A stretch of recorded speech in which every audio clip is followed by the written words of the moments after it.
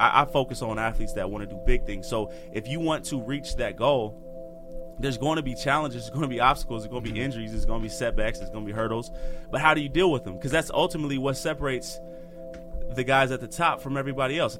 That's Olaniyi Sobomehin, and this is the Rich Roll Podcast.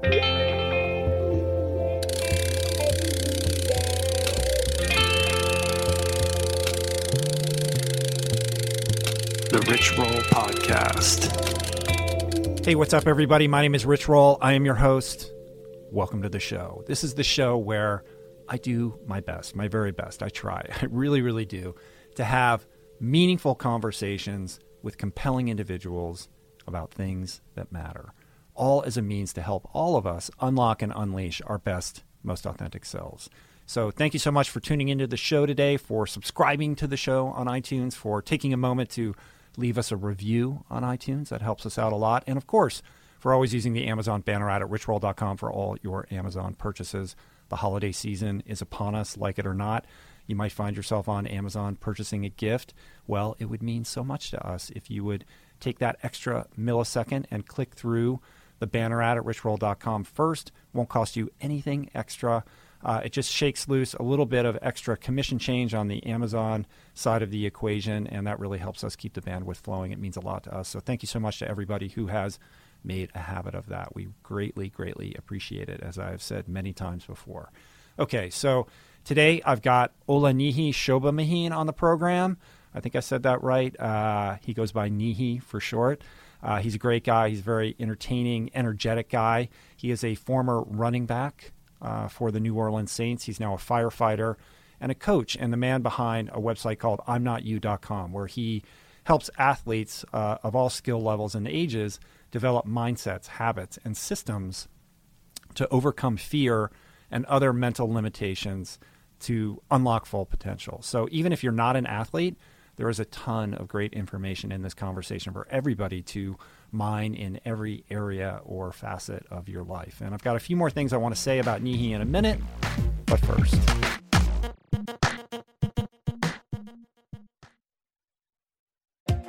We all get it. Sometimes the news can really wear you down. That's why Wildcard, a new podcast from NPR, feels like a solution. It's an interview show that gives a special deck of cards to a whole bunch of fascinating guests, all in the hopes of sorting out what makes life meaningful. It's part game show, part existential, deep dive, all party game. Wildcard comes out every Thursday from NPR. Listen to it wherever you get your podcasts. We're brought to you today by Momentous.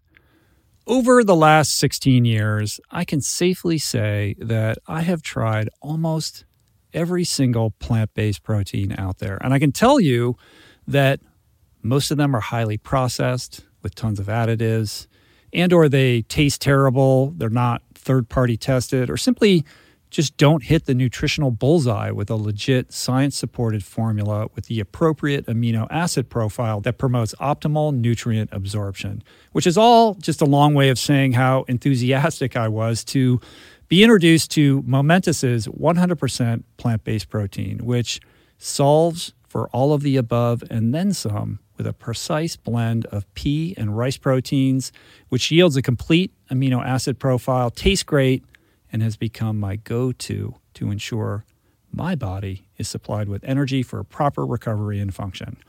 Momentous products are simply the best in the industry, which is why they're used by over 90% of NFL teams, by Olympians, Tour de France champs, and world-class athletes across every sport. With all the BS in the supplement world, I trust Momentous's industry-leading quality standards and quality.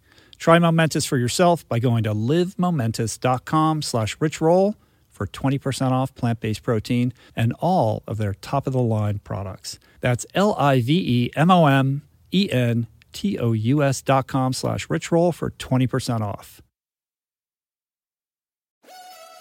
We're brought to you today by On. I am a total gearhead. I love researching the latest technology for the sports I enjoy. And I've learned that people often overlook apparel. But what you wear isn't just clothes. It is, without a doubt, technology. Technology that can make or break a performance. And I can tell you, after spending 2 full days meeting with the apparel wizards at On Labs in Zurich, that On is innovating in this space like no other, with next-gen premium fabrics and just this heightened level of sophistication and precision and testing and development and intentionality previously unheard of that puts them just miles beyond the competition. I've been rocking On's high-performance running apparel, including the long tees, the weather jackets, even the climate jacket, all super lightweight, tailor-fit, built to move, and just gorgeous to get you out and get it done in fleet-foot comfort no matter the weather. I'm super proud to be a brand partner with this impressive team, from increasing product sustainability to improved energy return and impact protection. Truly Swiss innovation at its finest. To get you moving, On is offering an exclusive 10% discount. To redeem, head over to on.com/richroll and use code RICHROLL10 at checkout.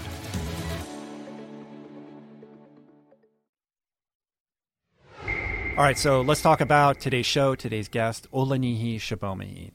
For me, one of the more interesting things about this guy is that he was never the most talented or naturally gifted athlete.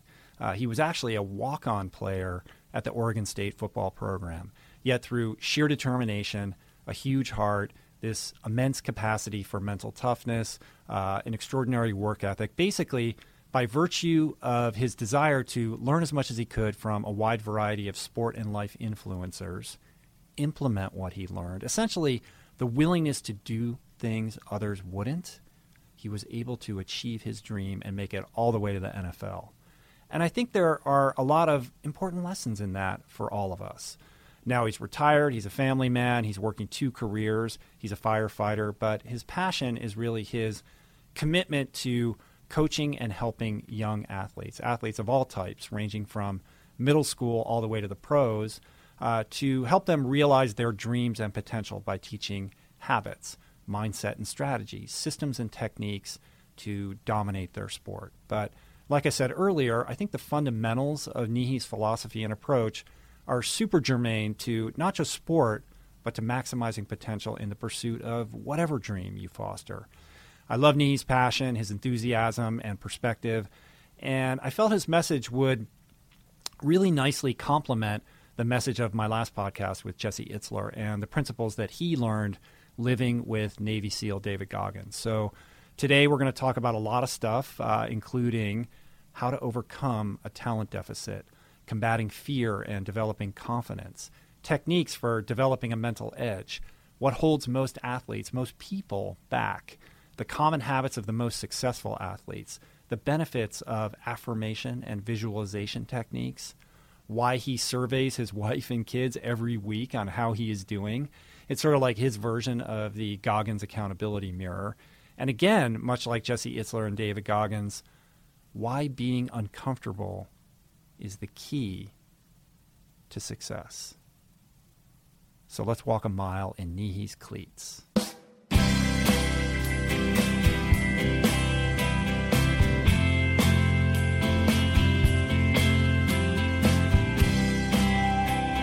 So Niyi Shobo. Yes, Niyi Shobo.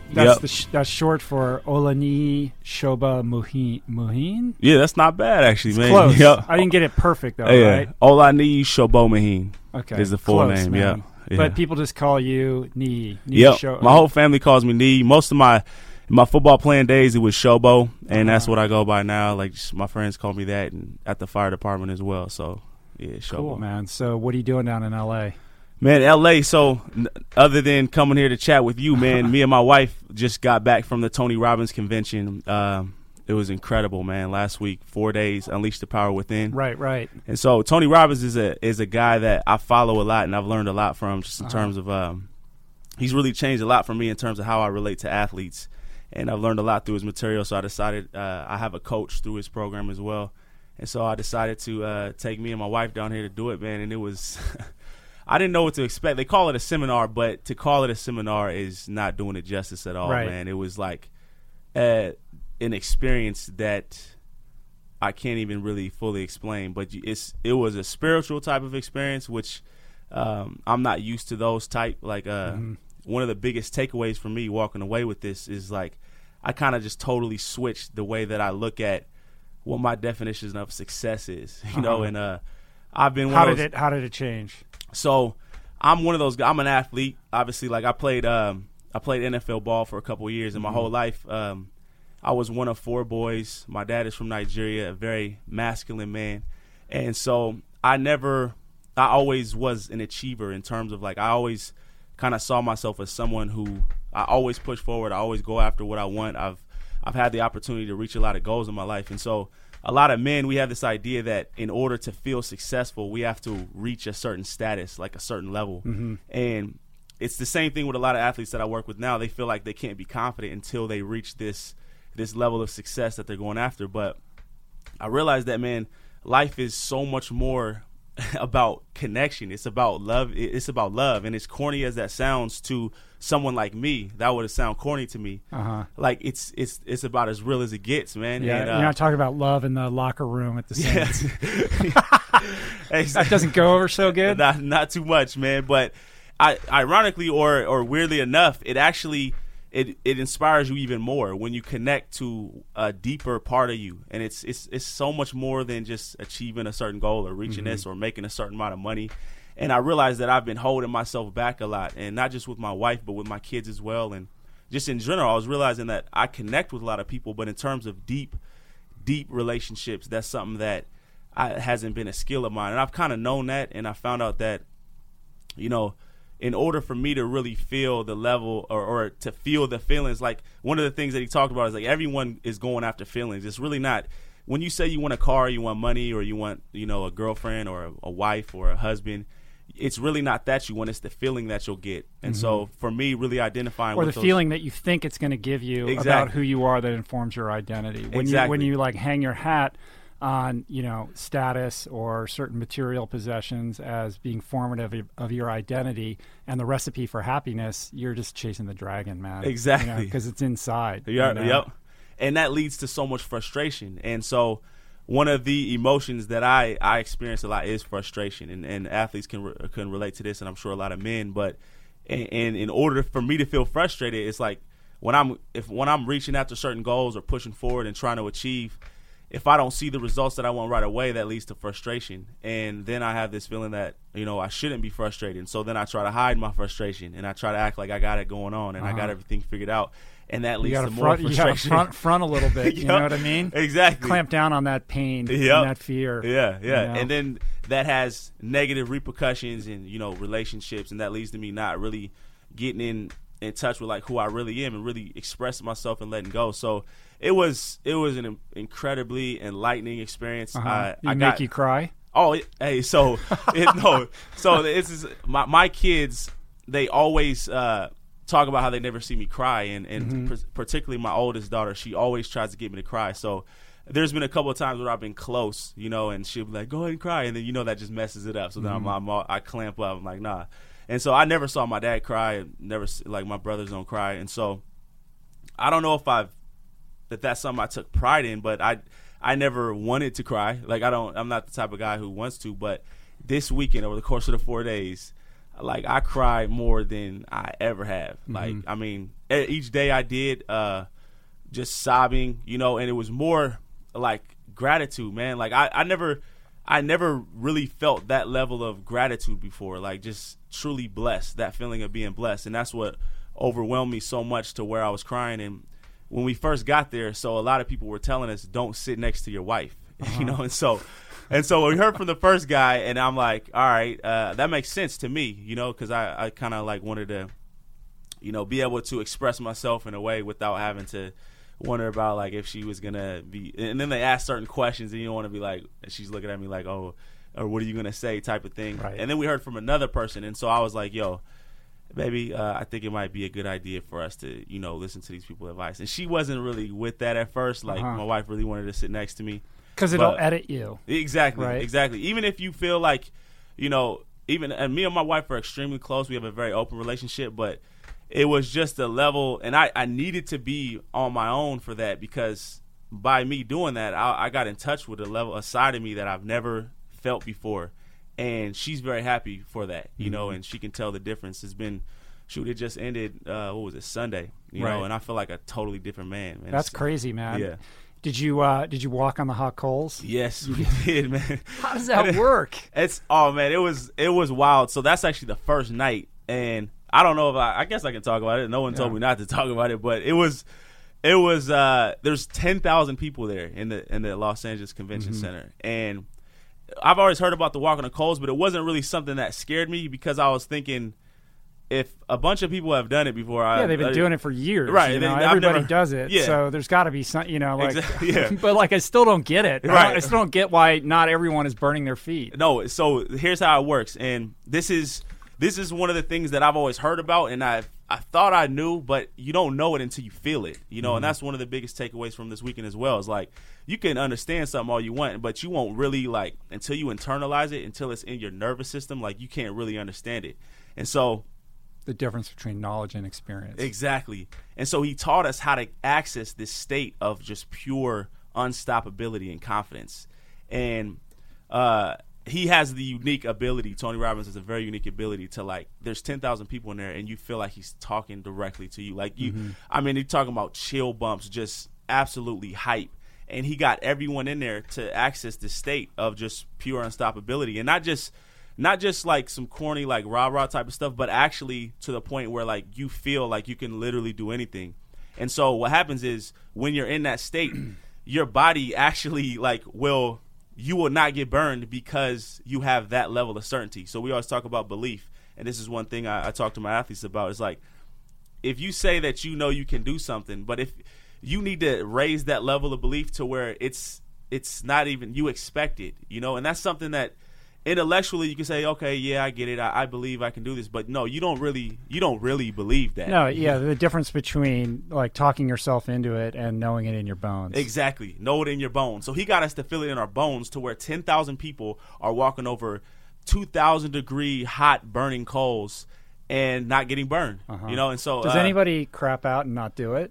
There's got to be people that, I felt like I saw this. I was watching, and so they have, like, these African drums playing. It's really, like, creepy. It's kind of like, it's like everyone chanting and stuff, and there's all these calls, and people are just screaming and just hype. But I saw a few times where people kind of backed out, but they ended up going through again because the thing about it is you actually will get burned if you don't have that level of certainty, which is crazy. So, like, he taught us very specifically how to go through it. So one of the things is once you go through over the hot coals, you have to maintain that level of certainty and be in that peak state. Otherwise, you will get burned because sometimes there's some coals stuck on your toes or the bottom of your feet. So you got to wait. Like, you got to be hyped all the way until, you know, you wipe it all off. But he talked about there's some, I can't remember which group of people who that's a part of their culture and when they do that. But you have to be, and that's what it's like a level of certainty that I've never in my life felt before. Like, that I feel like is a part of every person. What do you think it is about Tony Robbins that makes him so compelling? Like, I look at him and he doesn't even look like a human being. Right. He's like some kind of alien cyborg that, like, came down to Earth, you know, with like some kind of wisdom that he imparts upon people. But I mean, he's incredibly gifted at what he does, right, for sure. But I'm like, what's that guy? Does that guy ever, like, you know, just like, I feel like, does he ever let his guard down? Like, what is he like behind closed doors? You know, it's hard to get a grip on what he's like. But he's a special person. But it's kind of like, it's sort of like the same thing that you see with someone like Oprah. You know, like they're exactly. like, they have the big head. You know, like, like it doesn't quite like fit the body. Like, you know, like, exactly, man. And so, like I told you, man, I followed this guy. Like, I've read all his books. I listened to a lot of his audio programs and things. And when I actually went to the event and hear him talk live, he's not a different guy, but he has the ability to wear different masks in a way, but he's uncut in these events. And so he's cursing, he's like, I mean, he's going all out, and you really get, he tells a lot of stories that you don't hear in his books and that you might not hear on his audio programs, and you really get a feeling that this guy really, he is human. Like, he talks he's very, I feel like he gets vulnerable in terms of sharing stories about himself earlier on, and sort of the things that made him do what he does and where he is now. And even he even talks about some of the things he did early in his career that he does totally different now, you know. And so you just got to go to one of his events, man. And it's very inspirational because to see a guy. Actually, at one point, I was literally crying because of how grateful I was for a person like him. And this represents a lot of people that I follow that are mentors to me. And I know you provide this for people who listen to you.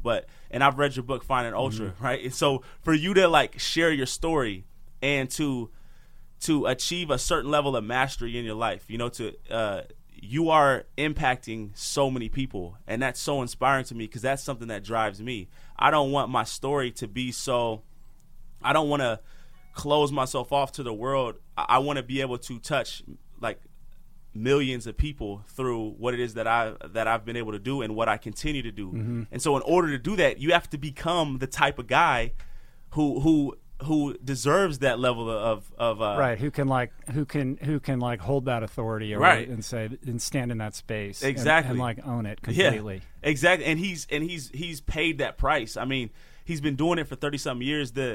He literally has his master university where he teaches you how to manage your finances, relationships, business, and he's earned that because he's mastered every single one of those areas of his life. Where it's like you have no choice but to just salute him, man. Like just salute, man. And it was pretty incredible. That's cool, man. Yeah. Good, very cool. Well, thanks for making the trip down here, man. Definitely, it's man. Nice to meet you. Yeah. And let's unpack it, dude. I want to get into the football career and kind of what you're doing with the coaching, but maybe a good place to start is to just talk about I'mNotYou.com and kind of what's going on with that and your kind of perspective with working with athletes and kind of some of the principles that you are teaching and imparting to young athletes to help them maximize their performance. Definitely, man. So just to give you a little backstory, so I'm from Portland, Oregon, and I grew up playing football, and I loved it so much. I played at Oregon State, went to Portland State, became an All-American there, and then got the chance to play in the league for a couple years for the New Orleans Saints. And ultimately, my career was cut short due to injury. But I came back home, and I was like in this period of indecision, like just not really knowing what to do next and sort of wondering. But I was coaching at a local high school, and I was working with these younger athletes, and I'm noticing, man, like these guys have so much talent. And I saw so much of myself in them, and they had way more talent than I had. I was never the biggest, fastest, strongest, but they just didn't have an idea of what it would actually take for them to reach their goals in their sport. And so a lot of these athletes say they want to go to the NFL and they want to, get a scholarship and things like that, but they didn't know what it took. And so I took some of these guys up under my wing and started coaching them and mentoring them along the way. And at first it was just really, the physical aspects of it, like how to work out, how to train, how to eat like a professional athlete. And incorporating some of these mental aspects as well. And as I got deeper into it, I started to get a little frustrated because you can teach these guys how to work out, even how to eat and do all these different things, but mentally they just didn't. Right, and they don't do it. And even if they do, they're still not doing it with the level of intention that's needed to achieve a certain goal. And it goes back to this belief thing. A lot of them just simply don't believe that it's possible. And they're doing all the right things. They're trying all these gadgets and different, you see now these guys wearing these masks and things running around. I'm like, if you don't focus on, how to master your emotions and how to really instill that confidence to where you can overcome those inevitable challenges and obstacles that come along the way of reaching a goal as high as you have, right? Because that's one of the reasons. Like I focus on athletes that want to do big things. So if you want to reach that goal, there's going to be challenges, there's going to be obstacles, there's going to be injuries, there's going to be setbacks, there's going to be hurdles. But how do you deal with them? Because that's ultimately what separates the guys at the top from everybody else. It's not that they're bigger, faster, stronger. I mean, you look in any sport, any arena, you got guys who are talented and things like that, but it's, do you have the mental, do you have the grit, do you have the stamina, the mental stamina, the endurance to keep going? And so that's when I sort of switched focus, man. I went away from the physical training and I started doing what I call sports results coaching, where I pretty much just focus on the mental, the habits, the systems, and the mindset, and the overall strategy that you need to accomplish a goal. And so that's where I'm Not You was born. And it's my baby, man. I'm like super. It's like the thing that I found that I'm so passionate about. My wife will tell you I'll stay up all night. I will talk about it all day. I mean, it's just it just lights me up. You know what I mean? And cool, man. Well, I love it. I mean, there's so many things to embark upon or just get into with just what you just said just there. But I think a good place to kind of start is to really unpack this idea of belief as a starting point, right? And you mentioned like the mask and all the gadgets and all that kind of stuff, and it's really kind of like a cart before the horse, right? Yeah. Everybody wants, we're in this hack culture. Everybody wants a shortcut, and they think if they drink this certain whatever it is, post-workout drink, or they have the right, GPS watch if you're a runner, that's going to be the thing. Yep. And they're overlooking the biggest thing, which is, how do you feel about yourself, right? Exactly. And that's because that's the hard work. Yep. And that, like sort of turning that spotlight around and focusing it inward. Exactly. Because if you don't actually believe that you deserve to be on that field, or at the starting line of whatever race it is, none of the other stuff matters. Exactly. Right? But it's the stuff that we kind of push down and we puff our chest up and we act as if and we pretend. But honestly, like if you have something inside of you that doesn't think that you deserve to be there, then ultimately you're not going to achieve your potential. Exactly, man. And this is what you find with all the athletes that I work with, and what I found at the later part of my career with the Saints. And so, in my first year there, I got injured. So I actually was a undrafted free agent, and that means you're pretty much like an expendable type of guy. Right. They call them a camp body. So that means you just keep everyone fresh until it's time to cut down the roster. And so I was one of the clock's ticking. Exactly. Yeah. Yep. So there was like probably about 20 plus players that they bring in like that, and I was one of two guys who made the roster. And so I actually started my first game against the San Francisco 49ers in week 4 of that season, and it was incredible. It was a dream come true, man. Just running out the tunnel. And I still remember when I was watching the game before, when I saw the fullback got hurt, and I'm just like, oh shit, like I'm up, this is my time. And so, but in that game, I busted my shoulder up to where I had to have surgery, and I was out for the whole year. Right. One game. Yeah, one game. And just ends like that. Yep. And so, but I actually was still on the team, rehabbed, and they kept me around. They really believed in me, and so I started the preseason. This is like 2008, right? 2008. Yep, 2008. And then the next year, I'm on the going through all the preseason games. But in the summer before, I worked out as hard as I've ever worked out. I stayed there in New Orleans, just training my ass off, doing all types of stuff, doing Bikram yoga, and like literally, I had every aspect taken care of, except right here though, except my mind, except the mental toughness, right? And so after that injury, like I started to doubt myself and get a little insecure about whether or not I was strong enough to be in the NFL, whether or not I could last, whether or not I started just entertaining all these negative ideas, but I kept doing what I needed to do, right? Not to mention the fact that at any moment you could get cut, right? Exactly. And so the fear that comes along with that, especially when your whole life is led up to this point. Your whole life, how many years had gone into making the NFL, and you're finally there, exactly, knowing like at any moment it could just end, and then what? Exactly, and that anxiety is with you the whole time.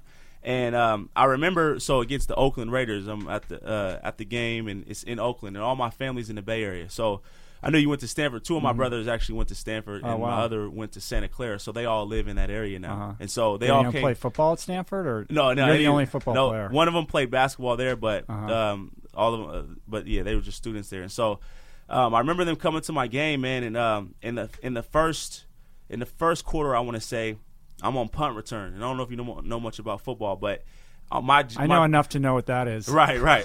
So at that particular, my role was I have to hold up the guy on the punt team, but you have to hold him in such a way that you don't get called for holding, but I made the mistake of holding on too long, and I got a holding call. And when I went back on the sideline, Coach Payton just ripped me another asshole, man. Like this guy just went into me, and cursing, and I felt like it was actually like kind of personal. Like he did it, and I was like, damn, dude, like really hurt my feelings, And after that, man, I was done, man, and I was so down, And looking back on it, like my whole, like he literally kicked the whole spirit up out of me. And I remember at halftime just being just so depressed almost, but I didn't really know it at the time. Like I just felt horrible, But all the while, the game's still going on, and I'm still playing, But I'm sitting here worrying about. Yeah, you're mentally checked out of the right. game. And I remember I'm on kickoff, and I'm running on kickoff, and feel like I have no energy, and it's really hot out there, and we've been running the ball, and I was a fullback, so blocking. But I was like one of the last guys going down on kickoff. I feel winded, tired, and being winded and tired was something that I was feeling in the previous games as well. And I'm like, why am I winded and tired? I've freaking trained my ass off this whole summer. Like, I should be in the best shape of my life. But ultimately, I got cut 8 weeks into the season. And looking back on it, man, it's like, as I like analyze it, and I'm wondering like what was going on there. I just mentally, when you're not feeling right, like when you have certain, when you're focusing your mind in such a way that it like actually physically drains your energy, and it physically takes away from your ability to perform. And this is what happens with so many athletes. Like they don't have a solution for this anxiety, for this that's plaguing them, that they kind of just ignore it. Like I did. I just kind of ignored it and just kept training hard, right? Like that was going to be the solution, but it was not, man. And so well, it's also like it's a weird thing with the coach too, because I feel like the coach has the responsibility to get the best performance out of his players, right? So do you ever think like, what would have happened if he just said, "Hey man, don't sweat it. You get him next time." Right. You know what I mean? Like that definitely would have been better. Yeah. Every individual, every player responds differently to different kind. Maybe another player would respond positively to getting reamed. But for you, that didn't work. Exactly. And he's got so many players, so he doesn't know. He probably didn't know that, but.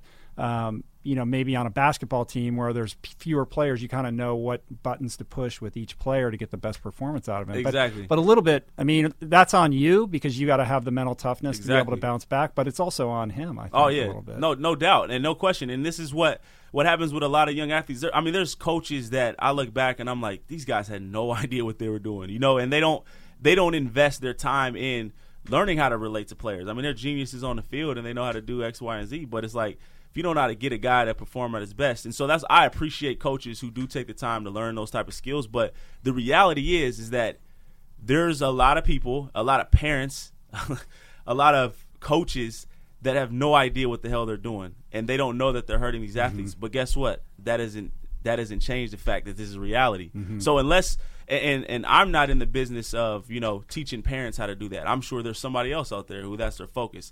I'm in the business of teaching athletes how do you get yourself to perform regardless of that. How do you actually use that to your advantage? How do you get yourself to take criticism even though they're freaking cursing you out, and you're a 10th grader, and you're crying. I actually witnessed this when I was coaching the JV team at the high school I was telling you about. These guys are like cursing out 9th and 10th graders, and these guys are crying, like, young men crying and saying they don't want to play football anymore. And they're literally stealing their passion from them, right? But I don't, like I said, that's my what I focus on is how do you get these guys to get them to hold on to the dream even tighter in a situation like that? How do you deal with the parent who's just overbearing and criticizes you too much and things? And there are times where I do come in and I do talk to the parents, right? That's a big problem. It is, man. And there's I can't remember the guy, but he has a movement where he's dealing with that, like changing the culture of sports and stuff. And I really respect what he's doing. But as a young athlete, you can't control that environment. No, you got the coach you got the parents you got. So it becomes about trying to develop strategies around that mentally to like deal with that. Right? Exactly. It's all I tell my athletes. The only two things you got to think about is what you want and how to get it. So if what you want is to dominate your sport, if what you want is to reach a particular goal, then you got to be able to look at what's happening right now. What's the reality of what's going on, and how are you going to accomplish your goal? Not why can't I do it or what's holding me back. Identify what's holding you back, but let's come up, like you said, with the strategy for how we overcome that. And a lot of it is, man, they feel like there's no control, and that's what a lot of athletes have been trained to think, like that. There's so much that they can't control. And this is true. But at the end of the day, there's so much that you can control. And when you actually take the time to focus on that, you'll have more work than you ever, like, you'll have so much work to do. Like, let's get to work on the things we can control. And that's what I always tell athletes. They start telling me all these. Yeah, the blame game or being a victim. Like, exactly. Well, it's the coach's fault and all right. that kind of and stuff, which it's not helping you. I'm like, I don't care. Like, I don't know the culture of your school or, what's wrong with your coach. and that's none of my business. What my business is what are you thinking about every day? How do you prepare yourself? How do you manage your emotional states? What do you have a strategy for how you attack goals? What do you do every day? What are your habits? And these are the things that when you spend your time focusing on that, like I said, you have your hands full right there. So we don't even have to get to that stuff, so yeah. So how does it work when an athlete comes to you? Like, what's the first, what's the process of kind of getting into it with an athlete? Right. So the first thing that I do when I meet with athletes, and these usually tend to be athletes, the type of athletes that I attract are serious athletes, like the ones who really have the goals. Do you work like one-on-one, or is this like on the internet, or how does it? You work in person, like? So I have some clients that I work with in person. Obviously, if you're in my area, but I work with athletes now all over the world through an online program. So it's pretty much just coaching through Skype or telephone, and so we meet like at the most 4 times a month, and the first thing that we do with them, that I do with them, is identify what it is that they want, right? And so I never get that the first time I ask. And so I've gotten really good at getting to the root of what they really want. And so when you say, what do you want? Like the typical, I want to be, All-American or something like that, right? Right. But a lot of them don't even feel comfortable saying that. A lot of them start umming and ahhing, and you can tell it makes them uncomfortable to say what their goal is, and I'll just give you an example. There's an athlete that I'm actually going to visit him today. He's down in San Bernardino. But when I first met him, his goal was to play overseas basketball. And this guy's tall. Like, this guy's built like, he's probably like 6'5". And I had never even seen him play basketball before. But he's a high school athlete. Yes, this was his first year. And it was funny because with the way he said it, and I'm like, I've never heard anyone have their ultimate goal be to play overseas. Now, I know there's a lot of great opportunities overseas, and maybe his goal is to play overseas. But when he said it, I knew that's not what you want. Right, he's basically saying, like, I don't think I'm good enough to play in the NBA. So exactly. The highest that I can shoot for is this. So there's something already baked inside of him that is telling him that he's not talented enough or whatever it is. Right. And usually this comes from external outside forces like coaches, parents, people who think they're doing you a favor by telling you, I don't think you should probably focus on doing that. I had people tell me that, like I wouldn't have never made it to the NFL. Because you were a walk-on, right? Originally at Oregon State? Yep, I was a walk-on at Oregon State, and they didn't even have a position for me when I got there. Like, they didn't even run fullback plays. Like, they didn't even run that. And so I was naive enough. I say this, I was naive enough, which worked in my favor to –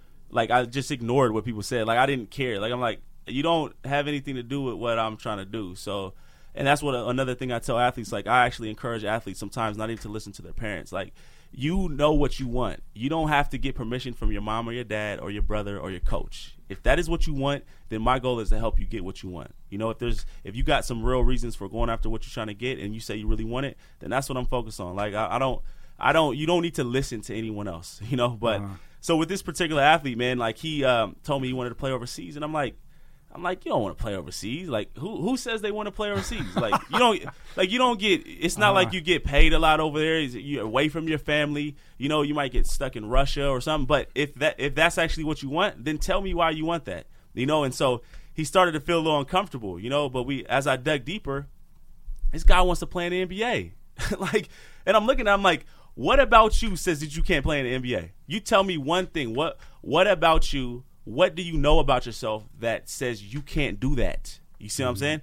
I just watched this little video of Steph Curry. Steph Curry just won an NBA championship, MVP. Mm-hmm. What about this guy says MVP? Nothing about him when he was in college at Davidson, who no one knew what the hell college that was, said, yo, this guy's going to be the MVP and he's going to win for the Golden State Warriors. Mm-hmm. I don't even know if they've ever won a championship before. But that was what his goal was. And he reached his goal. So how did that happen? And in this particular video, he's reading the draft profile that people were saying about him. They said, oh, he's never going to be a point guard in the NBA. He's a good shooter. That's about it. He's too small. He's not strong enough, etc. And it was incredibly inspiring video. But I'm asking this kid, what about it? Like, who told you that you can't do that? Mm-hmm. And he's kind of surprised because you can tell that no one's really ever said that to him before, and no one's ever challenged him in that way because he had it so convinced in his mind that he can play only overseas. Right. And that's how good he was. So anyway, over the course of this 4-day event, I had an event called Flip the Switch, and that's one of the other things I do is live events with athletes. And we got him to really commit to his real goals, what he really wanted, and what this guy wants to play in the NBA, and that's now his goal, and so he's finding that he has more energy, he has more drive, he's taking more action towards his goals, because just keep it real. If I, with my kids, if I tell them I'll give you $5 to do this, or I'll give you $1,000, which one are you going to be more excited for? Which one are you going to work harder for? Of course, the higher goal. So it's really important teaching them how to set high goals and really stay true to who they are. So how do you make that transition, though? Because if somebody's hardwired, with a certain belief of who they are, the idea of untangling that web and sort of rebooting their system to believe otherwise, I mean, that's the work of a shrink or a therapist. Right. That's years of analysis. Right. That's not an easy gig. I mean, that's obviously the heavy lifting, and that's, if you can get that right, then everything else becomes easy because it falls into place because you have vision then. Right. But getting somebody to, expand their vision and actually, feel it in their bones as opposed to talking themselves into it when they don't actually believe it. What is the process of getting an athlete to that place? And that's a great question, because then it becomes a question of how you change the belief.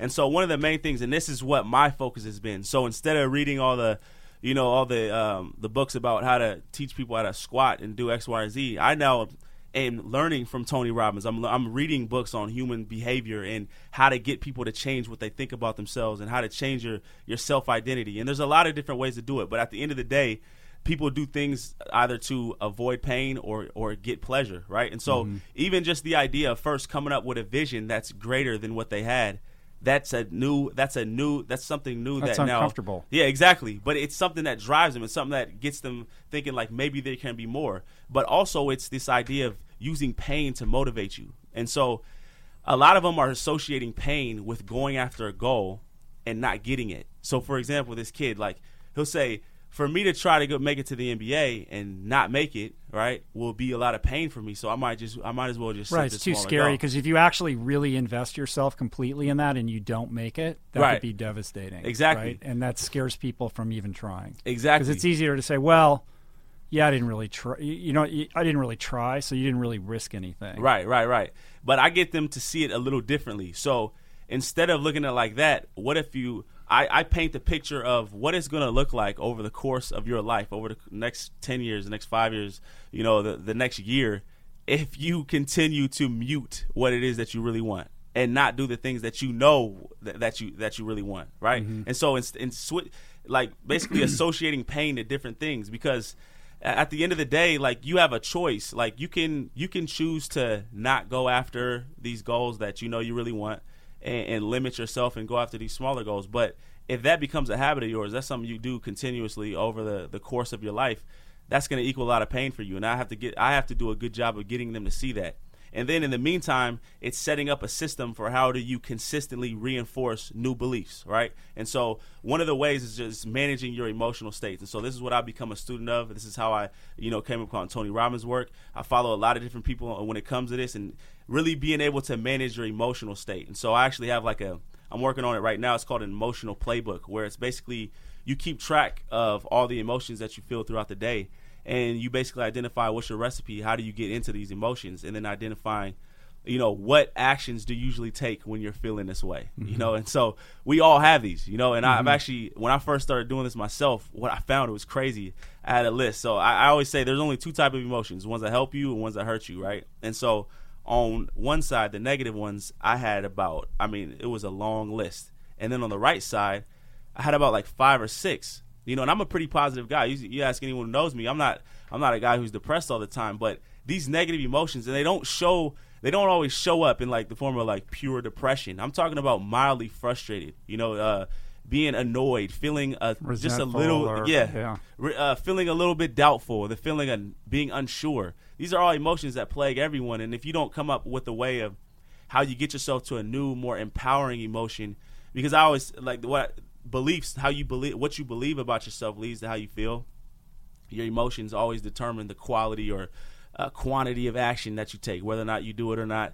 And then, of course, actions is what's responsible for our results. And so if you want to change your results, you have to be able to have a recipe, a playbook for how do you change your emotions. And this is what I work really heavily with athletes on, and it's actually really fun because a lot of athletes that I meet, you can just tell they're used to being in a certain emotional state, and so one of the things that I grew up a third of 4 boys. I was always the shy one. That's what they told me. I was the shy one. That's hard to believe. Hey, so I was the shy one, and I was quiet, and I really believed this about myself. I was quiet, and I was awkward around girls and things, had only a few friends and things like that.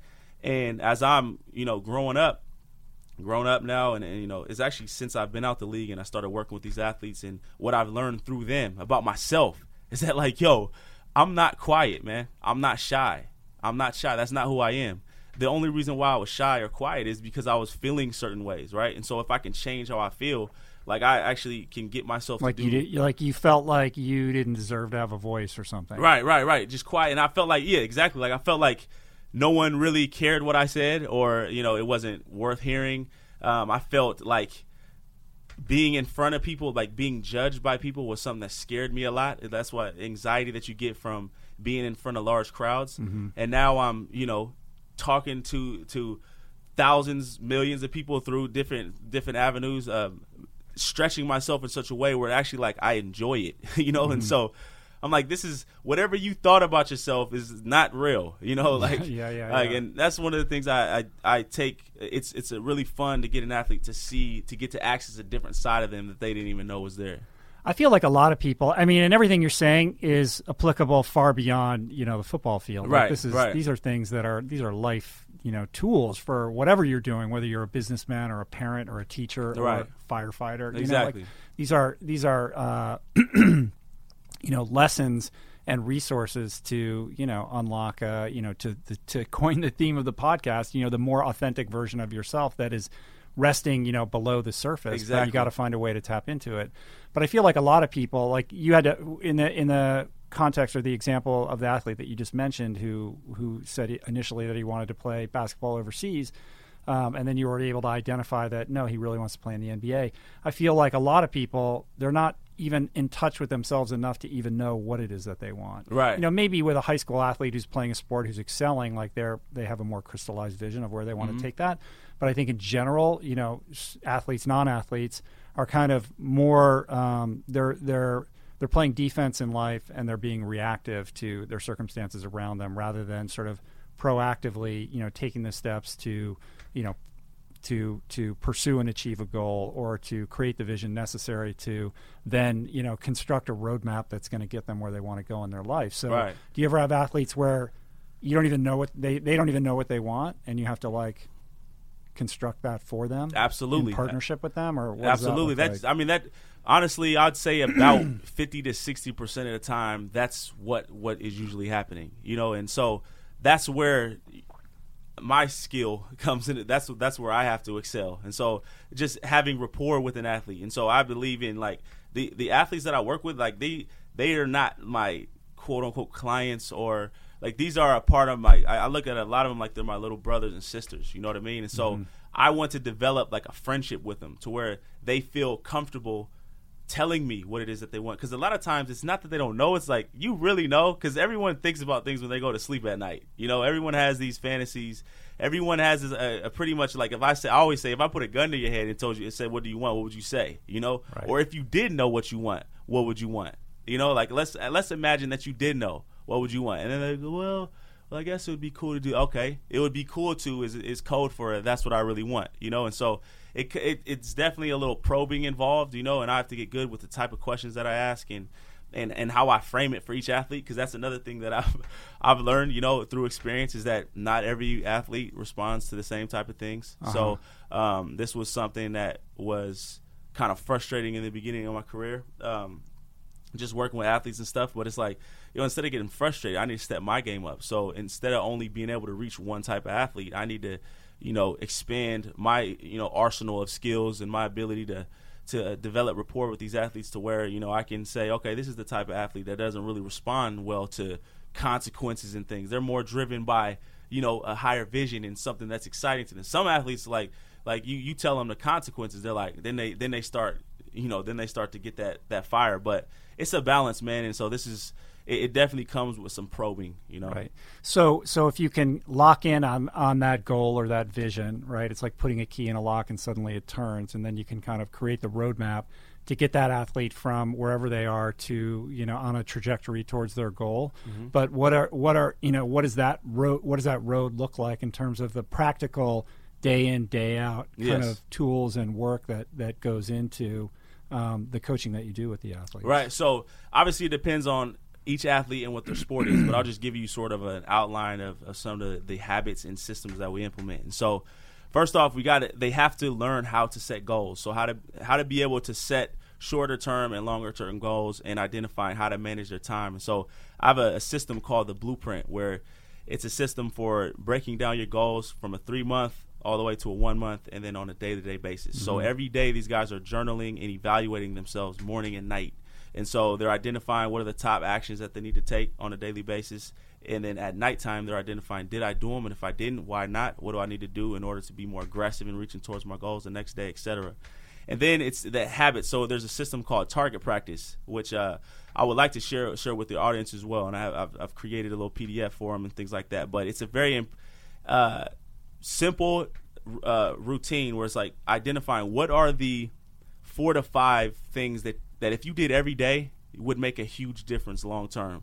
So let's take the example of I'll give you an example of a younger athlete. Like these guys, a lot of them say they want to reach a higher level goal, but they can't even do like 10 push-ups, right? Mm-hmm. So like, wouldn't it be nice if you could, if you were flexible enough to touch your toes? Wouldn't it be nice if you actually could hold your own in the weight room and do a pull-up, And so identifying what are the simple things that you got to do every day that are going to make a bigger difference long term. And that's different for every athlete, but every athlete, I don't care who it is, has a handful of things that they need to do every single day. Mm-hmm. Like if you talk to the high-level guys, they're shooting shots every day. So this guy who plays ball in San Bernardino, he's shooting 1,000 shots a day. Without fail. Forget everything else. What are you doing every day? And so it's like looking at and analyzing each day as it relates to these higher goals. And the Blueprint is a system I have for that, and also a workout record journal where keeping track of everything that you do, keeping track of all the reps and sets that you do, noticing trends, keeping track of your emotions as well. I'm working on what I call the emotional playbook right now, which is what I told you about, mm-hmm. keeping track of all the emotions, having a recipe for how you get in and out of emotions. It's a system I call Prime Time, which is like a routine that you do in order to get yourself to feel the confidence that you need to feel before workouts, before training, before games, etc. Meditating, visualizing, like I create custom visualization tracks for the athletes that I work with so they can use that on a daily basis, teaching them how to be able to relax their body and actually systematically visualize, something I never learned, that I learned after I played ball, that just me sitting here in front of you right now was a part of my vision, right? And so well, you're here, man. I'm here. Yeah. And so it's incredible, the power of visualization, but I never learned it. I never learned how to do it, and so this is what I'm teaching these athletes how to do. And so that should give you like sort of an idea of the things that we do on a daily basis, Right. And I think a big part of it that gets overlooked in this equation is just putting in the work, man. Yeah, exactly. Like, you got to actually do it. Right. There's so many self-help books out there, and a lot of them are great. And, the best ones will have practical tools for you to then use, and I feel like people read them and maybe they're momentarily inspired, but then they don't actually avail themselves of actually doing the work or putting into motion, right. actually implementing those tools. Right. And so, I mean, do you find with like, the kids that you're working with, high school kids, I mean, these are millennials, right? Like mm-hmm. their faces are probably, in front of screens all day. It's a different, I'm a lot older than you, but like it's a different age, man. And right. there's a lot of great things I think about the millennial generation, but some of the stereotypes are true. There's like right. a sort of a level of entitlement in the sense that like, yeah, I can just be me, man. The world's going to reward you for that. You know what I mean? And that's informed by, advertising and, all the messaging that's kind of out there that is sort of informing these kids that like, hey man, the way you're doing it is great. Like you don't need to learn from anybody because you're you and all that kind of stuff, right? So a lot of, I would imagine you got to do some counter programming to go like, no man, are you going to be the first guy in the gym in the morning and the last guy to leave? And you really want to achieve your goal. Like there's no hack around that. Like, exactly. You got to show up. Yep. And that's a huge part. And so again, that's where I I have to do my job of being able to relate to a younger athlete. And so that means I can't always give them Michael Jordan references. You know, like I have to be able to relate to them about athletes that inspire them now. And so just showing them what it actually looks like to reach a goal. Like, so the very fact that I did what most of them are trying to do gives me an edge in being able to relate to them. So when they break down, and so there's another. But you're thing. more accessible than a Michael Jordan, because you actually had some struggles in it. Exactly. It didn't go exactly. I mean, he's like, Yep. if you could revision that, you'd probably still be playing, right? Exactly. So you had, you basically can relate in a very human way what went wrong for you and how you would have done things differently. And Exactly. I think that allows those kids to kind of emotionally tap into you and connect with you in probably a more real way. Definitely, man. And even just one of the things I do also, like when I first meet with them, is have them tell me, what is it that you do on a day-to-day, like give me the average week. And so I make them tell me everything, right? Mm-hmm. And to look at what they actually do and be able to describe to them in detail what it's actually going to look like, in a way that doesn't scare them away. But, obviously it's not like it's not going to be easy, but in a way that actually is enticing, and they start to fall in love with the process of being great, because it is a process, and it's a never-ending process. And one of the things you got to love the process, because it's too much work. Exactly. If you don't love it, day in and day out, and that doesn't mean you always love it or you love waking up at 5 a.m. or anything like that, but overall, you got to really be able to embrace it, because it's a long road. Exactly. No matter what your goal is. Right. And that's why these one of the things that they do in their blueprint on a daily basis is keep track of wins. And so I tell them, like, you got to be ruthless about, like, you have to collect wins, small wins, big wins. I don't care what they are. Even if it's like you woke up this morning without pressing snooze, you got to collect that, man, because it becomes so easy and so tempting to get down on yourself, and this is something that happens with me personally in my own life today. And that I see a lot with younger athletes.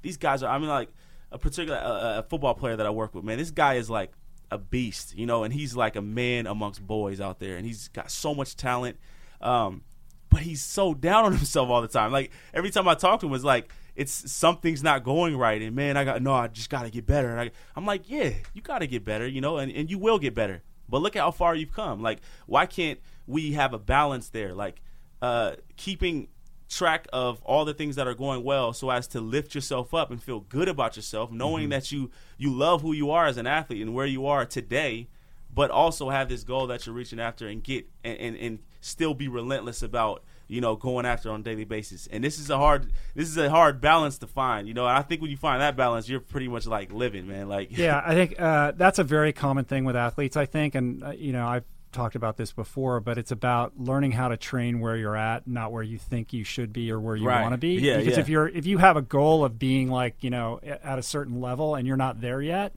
and you show up for practice or your training session and you're not performing at the level of, where you want to be, then you get down on yourself. Exactly. Right? But it's like, you got to accept where you're at right now. Right. Because you're not going to get to that place you want to get to until you can kind of embrace and just accept where you're at, as a basis point for then building upon that and getting better, because then you're just going to be down on yourself all the time. Right. And you're actually moving yourself away from your goal. Exactly. And it's hard to hear, man. That's the type of thing that made me, and still sometimes makes me frustrated here. Like, I just want this goal so bad. Like, can I just but not, it's about, once you get the goal, like if you got a championship, like let's take a NFL athlete, right? If you gave them a Super Bowl championship in the beginning of the season, that would be virtually useless to them.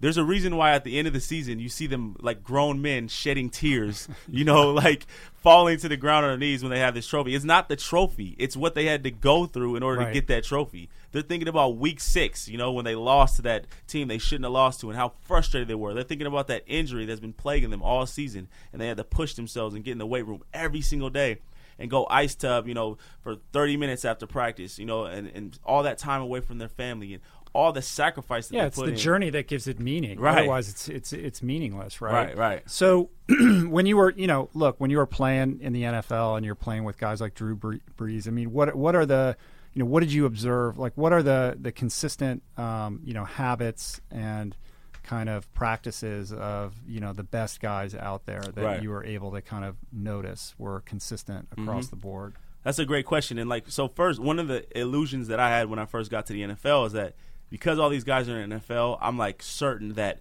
they're all just the hardest workers. They're just first ones in, last ones out. It's not the case at all, man. Like, not the case at all. And so you'll see guys with really big-time talent that were drafted high and do not skip workouts, will go in there and just sort of BS and hang around and, eat terrible. I mean, there's a particular athlete, I won't say his name, that, high-profile guy, and he, stacks of pancakes and bacon and just eating horribly. I had John Sally on the show, and he was telling me similar stories about his time in the NBA, and then David Carter also, who's played on a couple teams in the NFL. Same exactly. Deal. These guys are the elite of the elite, right? And it's like, I forget exactly how John Sally put it, but it's like you're putting like dirt in your Lamborghini, man. Right. You're a pro athlete. You can't. You are at a level where it's not okay to eat like everyone else. Right. Exactly, man. And these are I thought, like, of course, this, when I get to this next level, these are guys doing. But take a guy like Drew Brees, always the first one there, and like literally his car is the first one there. He's watching film before we watch film. Always the last one to leave. The guy has his diet and the way that he eats is very meticulous. He has his meals prepared and things like that. I always remember this vividly when I was a rookie free agent and all the rookies were there working out. And the guys, all the older guys and veterans didn't have to be there. Drew Brees would show up in the mornings with us, working out with us. These guys who were free agents who he knew most 99% of us weren't going to be there. Around, But he's there motivating us, throwing us balls, running with us, working out with us. And just a leader in every sense of the word. Another thing, after practice, like when we have long two-a-days and everyone is eager to get off the field and go relax for that 1 to 2 hours before we have another practice, he's still on the field. And he's in the weight room doing those exercises that are so annoying, like all these little rehab exercises. I mean, the guy was just committed and so engaged at every step of the process, right? So on a week-to-week basis, there's a sort of flow to an NFL week. And I was just so inspired by his commitment and his energy levels at every step. So it would make sense if, on Tuesdays, like, man, tired, but always high energy, always in the rehab room, right? Like always in the training room with high energy, always positive. And but he didn't really have a problem getting on guys. And I felt like he had a really good balance of commanding respect. And Sean Payton was the same way. And obviously he had that time where he cursed me out. But I mean, the guy was really, really engaged with his players and earned the respect to where he didn't really have to do that all the time. And guys just respected him. And that's how it was with Drew Brees. And there were other guys around at the same time. Jonathan Vilma was another one. I remember Reggie Bush. Man, this guy would, during two-a-days, he'd be squatting 500 plus in between practices, and I have athletes that I work with now, and they're like, "Yo, I worked out hard in the season. Like, I'm just, trying to maintain." I'm like, "No, you need to continue to lift heavy during the season. It's hard to do that." Like, I remember Sunday we have games. Mondays after games were like the hardest workouts, And I'm like, okay, this is why these guys are in such great shape and can endure the NFL seasons. Right.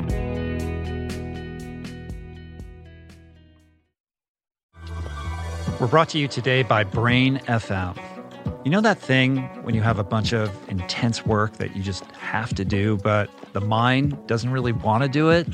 You're telling it, come on, focus, but it keeps getting distracted or agitated by nonsense, and you go through this painful sort of mini war to rein it in, to settle it down, and just concentrate on the thing. Wouldn't it be great if there was something that would ease or eliminate this process? I don't know, like something you put in your brain through your ears? That would be great. And the good news is that it does exist. It's called Brain.fm, which is this sonic platform that leverages science to create tunes specifically crafted to optimize brain performance for a specific task. Tunes that contain patterns that shift your brain state with something even more effective than binaural beats called neural entrainment, so that you can more easily focus on that thing or lure you into the sleep that persistently eludes you. Personally, I notice it the most when I sit down to write. Typically, this experience floods me with anxiety and a near lethal dose of the big R resistance that Stephen Pressfield talks about. But now I pop on the headphones, I dial up brain.fm, click the focus feature, and the process becomes, look, writing is still hard, but now it really is so much easier to get into that state of flow and stay there. So, if you're ready to unlock your focus and productivity, I've got a special offer just for you. I asked them to give my listeners 30 days free, and you can get it at brain.fm/richroll. I bet you'll love it just as much as I do.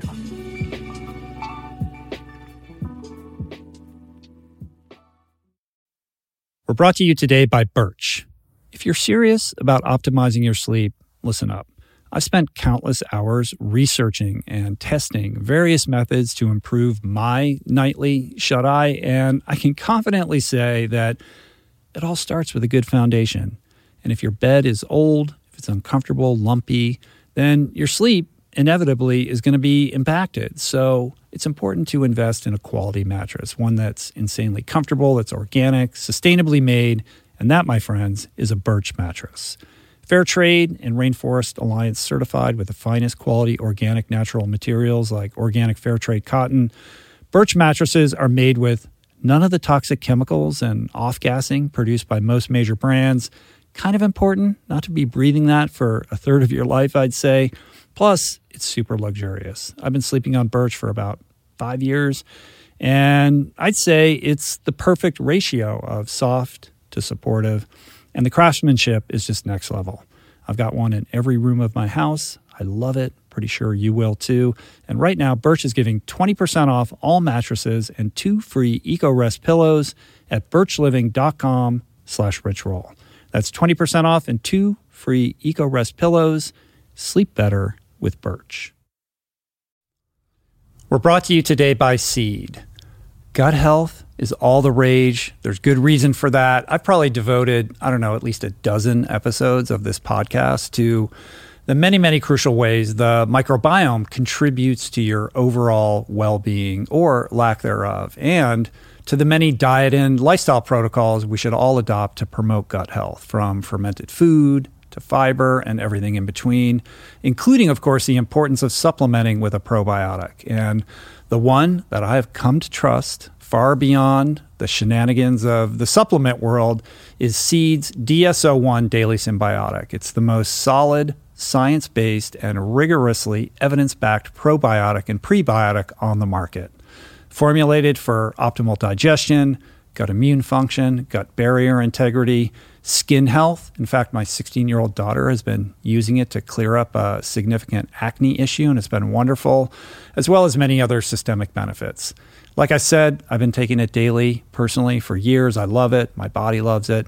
And right now, for our listener community, Seed is offering 25% off your first month of Seed's DSO1 Daily Symbiotic. Visit seed.com/richroll and use the code richroll25 to redeem this offer. That's seed.com/richroll or code richroll25. What are some of the other misconceptions about what, life in the NFL is like? Because, as Americans, we project like this idea of what it, it's like watching Ballers on HBO, right. and you just think like it's all partying and champagne, right? And then the excitement of the games. But what is like a typical day actually like? Right. So I think one misconception they have is how much money you make, and so. Mm-hmm. There's a certain class of guy who's making a lot of money, right? Like, the guys are getting millions. But when you get out of those bigger contracts and you got these guys that are just journeymen, and which are like, I want to say about 80% of each roster is guys that have just been around and just, solid, role players. There's no security. And this is the NFL. I can't speak for all the other leagues, but it's number one, it's expensive to be a pro athlete. At least it's expensive. So in what way? So you're traveling, I look back at my lifestyle at that particular time, traveling back and forth all the time, living in different places, just no real steadiness. Like, there's always just it just seems like money just goes really, and then of course you got people who ask you for money and stuff. And, yeah, and because borrow money. because overnight, literally, you go from basically having no money to having the more money than, even if you're at the lowest level, it's more money than you've ever had right. in your wildest dreams, right? And so there's the temptation there to just start throwing it around exactly a little bit without thinking about the fact that you can get cut next week and it's all over. Exactly. And I had sort of like the reverse problem. Like I had so much anxiety, especially in my second year of being let go, that like I was holding on to my money and I was not investing it when I probably should have and things like that, which ended up coming back to bite me. But there's I think there's that lifestyle that people have in terms of like the party lifestyle. That's definitely there, and you can make of it whatever you want, pretty much. Like if you want to find that stuff, it's pretty easy, and if you want to keep to yourself, like there are a smaller group of guys who are there and got it going on in terms of staying focused, and there's family guys. There's pretty much just like a whole just myriad of personalities, right? Every kind of guy, and it's really unique, and I was only on the Saints, so I can't speak for a bunch of other teams, but we had a good chemistry there, but I can definitely see how the wrong mixture of guys, man, can make for a very troublesome locker room, Right. Because I mean, we're talking about big egos, man, and just all different type of cultural backgrounds and religious backgrounds and political backgrounds, right? So yeah, and everybody kind of competitive for their job too, right? Oh yeah. Like, is it like? I mean, is there a team unity where there's a collective kind of esprit de corps, or is it kind of like, hey man, this is my job, like don't get too close, right? Like a kind of a zero-sum game attitude. There definitely is that. And so when I was with the Saints, that was the second year they won the Super Bowl that year, right. And that was a very, very unique collection of guys. But even then, I mean, I remember when I was a rookie free agent and I was in camp. That fullback that was in front of me, he was probably like a 8-year guy or something like that. He didn't like me at all. He didn't make it easy for me at all. Right, like he wasn't. Yeah, you're a threat to his job. He wasn't helping me out. He wasn't trying to take me under his wing. But then you got guys like Deuce McAllister, who was a running back there when I was there, and a beloved guy in New Orleans. And he was awesome, man. Like he was showing us everything, and really easygoing guy, and would help us out in pretty much any way. And this was interesting for a guy who, it seems like it would be the opposite, right. But he was a cool guy. So like I said, it's really just like a unique collection of guys, man. And you have to be really careful about who you're with, because it's so easy. As I came from a really strong family, a pretty strong identity, but it's really easy to get influenced by just that get pulled culture. Pulled in the wrong direction. Yeah. Suddenly, you got an entourage of people, right? You're giving them all money, and like, peer pressure, man. It's like it's real, man. And so I remember walking. What is it? The percentage? I don't know what the percentage is offhand, but I know it's insanely high of former NFL players that file bankruptcy, go broke, and just lose all their money, and it's like a crazy epidemic. And one of the reasons why is because of how. So when I got there, it's like. I came from college, barely have any money, and I remember I rented a car, right? And I would rent a car, and they would give me like Dodge Chargers, which were cool, right? But then one time I went back, they didn't have any Dodge Chargers, and they only had minivans, So I got a minivan, and I didn't think anything of it. I was cool, right? And so I rolled in, and everyone was like just roasting me, dude. Like they were making fun of me so bad, and I was actually like starting to feel a little like awkward about it, and I didn't. Right. That's not something I would think I would be insecure about, Mm-hmm. And this pressure to like live up to a certain standard because everyone thinks that you should be that standard. So like you gotta like fly your flag, like you're in the NFL, like, so that what comes with, there's all sorts of crazy baggage that comes with that about how you're supposed to live. Yep. And I'm gonna share with you another story, man. It was crazy. Like I've always been a watch guy. I really like watches, and so I was making a lot of money, first year in NFL, and I'm like, man, I want to get a watch. I want to get a nice watch, like diamonds, all of that, right? And so, there's a guy on the team. He's a lineman, and he had a good connection with one of the jewelers. And so I call him up, and he's this fast talking Arabian guy. He's like, yeah, man, I'll get you whatever you need. And I like didn't even know where to start and how much things would cost, and they actually weren't as expensive as I thought. Like they were. I wasn't getting the high end ones, like $2,000 to $3,000 watches, right, with some diamonds in it and stuff. And so he decides to send me, 6 watches. Like he said, I'm gonna send you a bunch of watches, and you could try them out, you know, and send them back when you're done and let me know which one you like. So I'm like hella excited, and I get all the watches, and they're in this nice little glass case. And I'm just like, open it up, and it's just diamonds everywhere. I'm just like, this is so cool, you know what I mean? So I'm like sampling these watches, and one day, I remember it was a day that it was snowing in New Orleans, which is extremely rare. But like, I went out to breakfast one morning, and I came back, and the apartment I was staying at, there was I walked in, and my door just opened, you know, and I'm looking, and I look, and my TV's gone, right? And so I'm thinking, did I forget to pay my rental bill or something? Like, did they just come and take my TV? That's my first thought. Mm-hmm. And so my TV is gone. I walk in the other bedroom, and my other TV's gone. And then I look underneath the nightstand, and all the watches are gone, dude. All 6 of these watches. Man.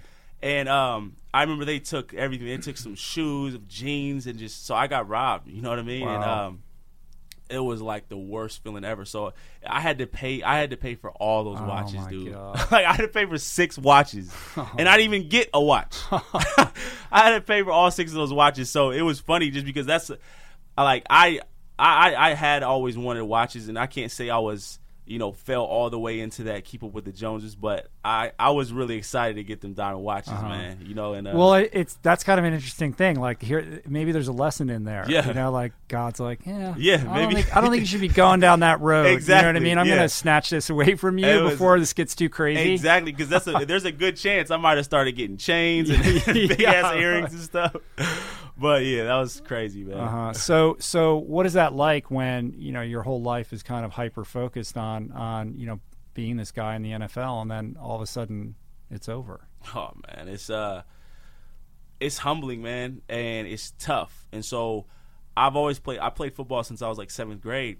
But again, I never felt like I was one of those guys who football was my life. You know, like I really loved football, but when it was taken from me, I was one of those guys, and I realized how much of my identity football was, you know. Right, and it wasn't taken. It wasn't taken from you on your terms. It wasn't your decision. Exactly. Like, okay, I'm done. I'm ready to retire. It was pulled out from underneath you. Exactly. And it was like I was depressed, you know, like legit, and I didn't know it at the time. I'm depressed, so I don't know what exactly it means, but I was just extremely down. How could you not be? You know, I don't think we talk enough about that, like the idea of, you know, a professional athlete having to transition into civilian life. Definitely, you know? man. Yeah. I mean, there's the rare exceptions of guys that have, you know, crazy interests out, you know, off the field, who know, you know, post career they're going to be doing something else. But I think those guys are the exception. Yeah, definitely. Especially, and if you don't have a bunch of money, like if you didn't, I didn't amass like a fortune, you know, while I was there for 2 years. Like it's not a lot, you know. And so, just not knowing what to do, and then having this idea that you just were working at the job of your dreams, pretty much, and then now you have to. There's some resistance to even getting a job that you don't like at all, but you almost have to, and I had to. Well, you know, you're talking about vision and goals and all that kind of stuff, and when your goal is to play in the NFL, like there's no room for any other goal. Right, exactly. You know? So when that goal's over, and then suddenly you're forced with the prospect of coming up with another goal where you've never even really spent any time thinking about that at all. Right. Because you can't, because you're trying to make sure that you stay on the team, and you got to focus on what's in front of you to do. Exactly. And then you're just faced with all of your weaknesses, your insecurities, and that's what I went through for that 3 years. I was working at a factory job that I hated. It was funny. I was working at it just for a short period of time, I thought, and I remember my son's mom's dad at the time, like my son's mom, who I was with for a while, like when I was in New Orleans, his dad told me, or her dad told me when I started working at a job, like, be careful when you work at a job like that, because you can find yourself like stuck there for a while. And I'm like, whatever, like I'll be there for like a couple months, you know, and I was there for 2.5 years, you know, and just in New Orleans, or did you go back to Portland? This is back to Portland. This is back to Portland, and just low energy, not really sure what I was doing. Like I was just sort of dabbling in things, and very, very indecisive, not sure, you know. And but ultimately, that got me to a point where I was like, all right, that's enough is enough, you know. And that's when I decided I was going to become a firefighter. That was around the time I started, you know, doing or started I'mNotYou.com and started working with athletes in that way, and I started applying these new things that I was learning through a mentor of mine, the power of visualization. Man, I became a firefighter in 6 months, and I didn't have any experience whatsoever, and this is a job that's actually statistically harder to get than, it's harder to be a firefighter than it is to be a professional athlete, statistically. I didn't know that. Really? It's incredibly competitive, and because guys are in the job for so long, there's just not a lot of turnover. So it's like you got to get in at the right time, and so it worked out well. And since then, it's like I've just constantly been learning and evolving, and just sort of expanding, my vision, to where like. It's so funny, like when you think you have a big vision and then you meet someone else, and you get exposed to a new group of people. You read a different book and you're like, wow, there's like so much more. There's so much more, and so I've kind of fallen in love with that part of life. So where does the idea to start coaching come in? Like, that's more recent, right? Like, did you?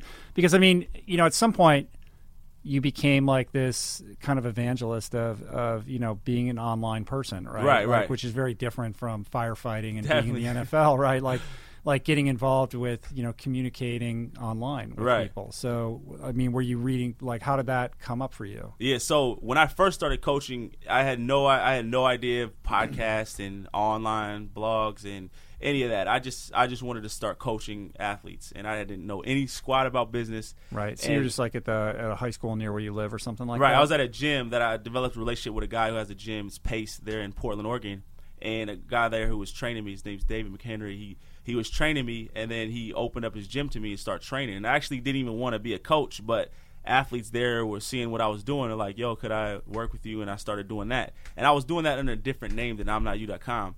I'mNotYou.com came when I started reading books, and I started expanding my vision. I was like, I didn't even know that this stuff was possible, that you can make like real money doing this. You can, and I love doing this, and so. What books were you reading? So first was Entrepreneur on Fire is the podcast that I started. John Lee Dumas. Yeah, exactly. Yeah.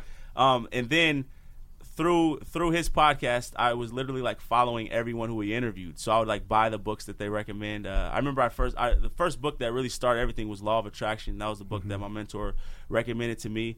And then just kept reading, kept expanding. Like 50th Law was another book that I read. And then I got a hold of Ramit Sethi, who's a guy who's killing it online. And I bought his course, Zero to Launch, where it taught me how to, launch an online product. And that was, from there, it was really just like, then the momentum was going. Now I'm reading everything I can get my hands on, listening to all type of podcasts. And then I was like, yo, I'm not limited to working with athletes here in Portland. I can come up with online products. I can package my information in such a way where I can reach athletes in Africa and Australia, wherever, And then I got this idea to start coaching online, which not a lot of people are doing, especially to the athletes that I'm targeting, and not doing the things that I'm doing. There's like sports psychologists and things like that, but I feel like they're not really solving any real. It's like you're not getting to the root of it. You're not getting these people what they actually want. No one wants to be diagnosed and labeled. And whatever these guys are doing. And so that's how it really started, man. And I started I'mNotYou.com. Just what does that mean? Like, why I'm not you? What is that? Right. So it was funny, man. I was trying to figure out how I could convey this emotion that I had in a name, and there's a song called "I'm Not You" that I used to love, that I still love. It's by Clips. It's a rap song. I'm a big hip hop guy. Like, I love hip hop, man.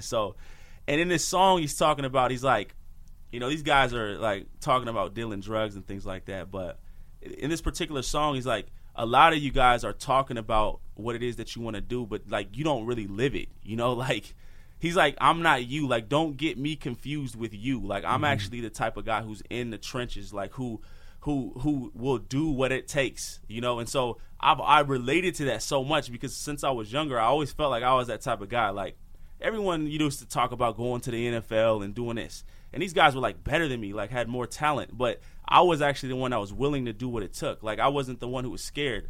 I was the one that, like sort of was inspired by people telling me I couldn't do it and would ignore that and would listen to what it is that I wanted and go after what I wanted. And I was like, that's the mindset. Like, I'm not you. Like, you have to have that type of mindset that when you hear that this, if you want to start a restaurant, who would start a restaurant now? Like the statistics, right? But there's someone that's starting a restaurant like right now, and it's gonna kill. It's gonna like be a freaking hit, right? Because they have that mindset. I'm not you. Of course, there's the statistics on restaurants. It's like they drop within, they all fail. Same thing with business. I mean, you can look at online businesses as well. Even I'm sure there are going to be some statistics coming out on that.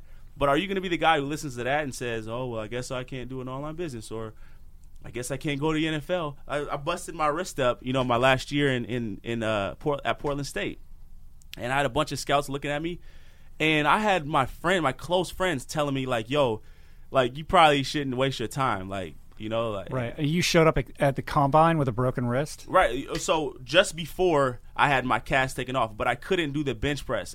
My wrist looked like a chicken bone. It was so small, but during that time I trained my ass off and I squatted like 4 days a week. I did everything that I could do other than, things having to do with my wrist.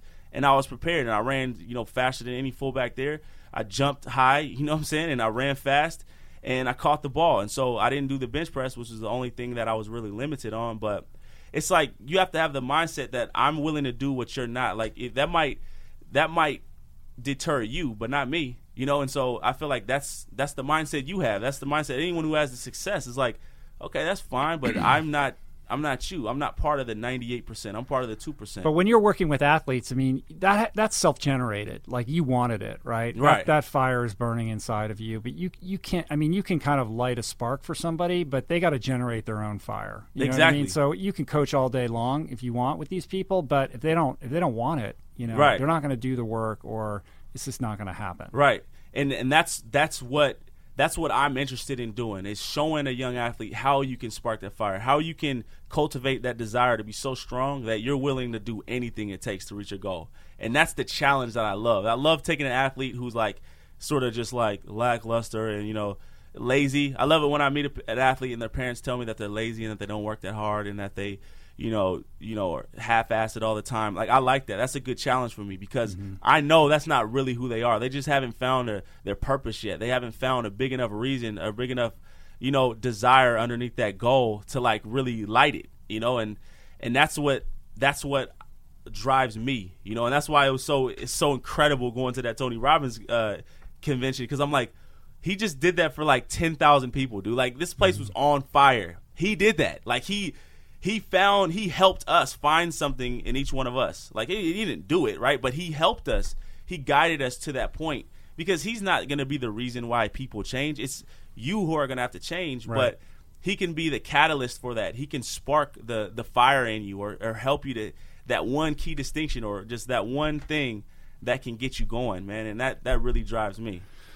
But the difference is, I mean, with Tony Robbins, he can ignite that spark. He can inspire you, but he's not going to be following up with you right, exactly. 6 months later to see right. where you're at. You know what I mean? That's on you. So, one of the things that I always talk about and that I'm interested in is bridging that gap that exists between inspiration and action. Yes. Right? And I think, you can be inspired, but inspiration wanes pretty quickly. Exactly. Like if you just had this amazing experience with Tony Robbins, right? But if you don't do anything, a week from now, that memory starts to fade pretty quick. Exactly. So you got to jump on it and start taking actions that create momentum, right? Exactly. And over time, those little actions that you take, I feel like people want results so quickly, yeah, and they don't want to do the little thing. Like you're talking about Drew Brees, like in the rehab room, doing the annoying little exercises that no one wants to do. And when you're doing that, you're like, what does this have to do with me being an elite performer? Like, right. I don't feel like I'm doing anything. I don't really need to do this, without realizing that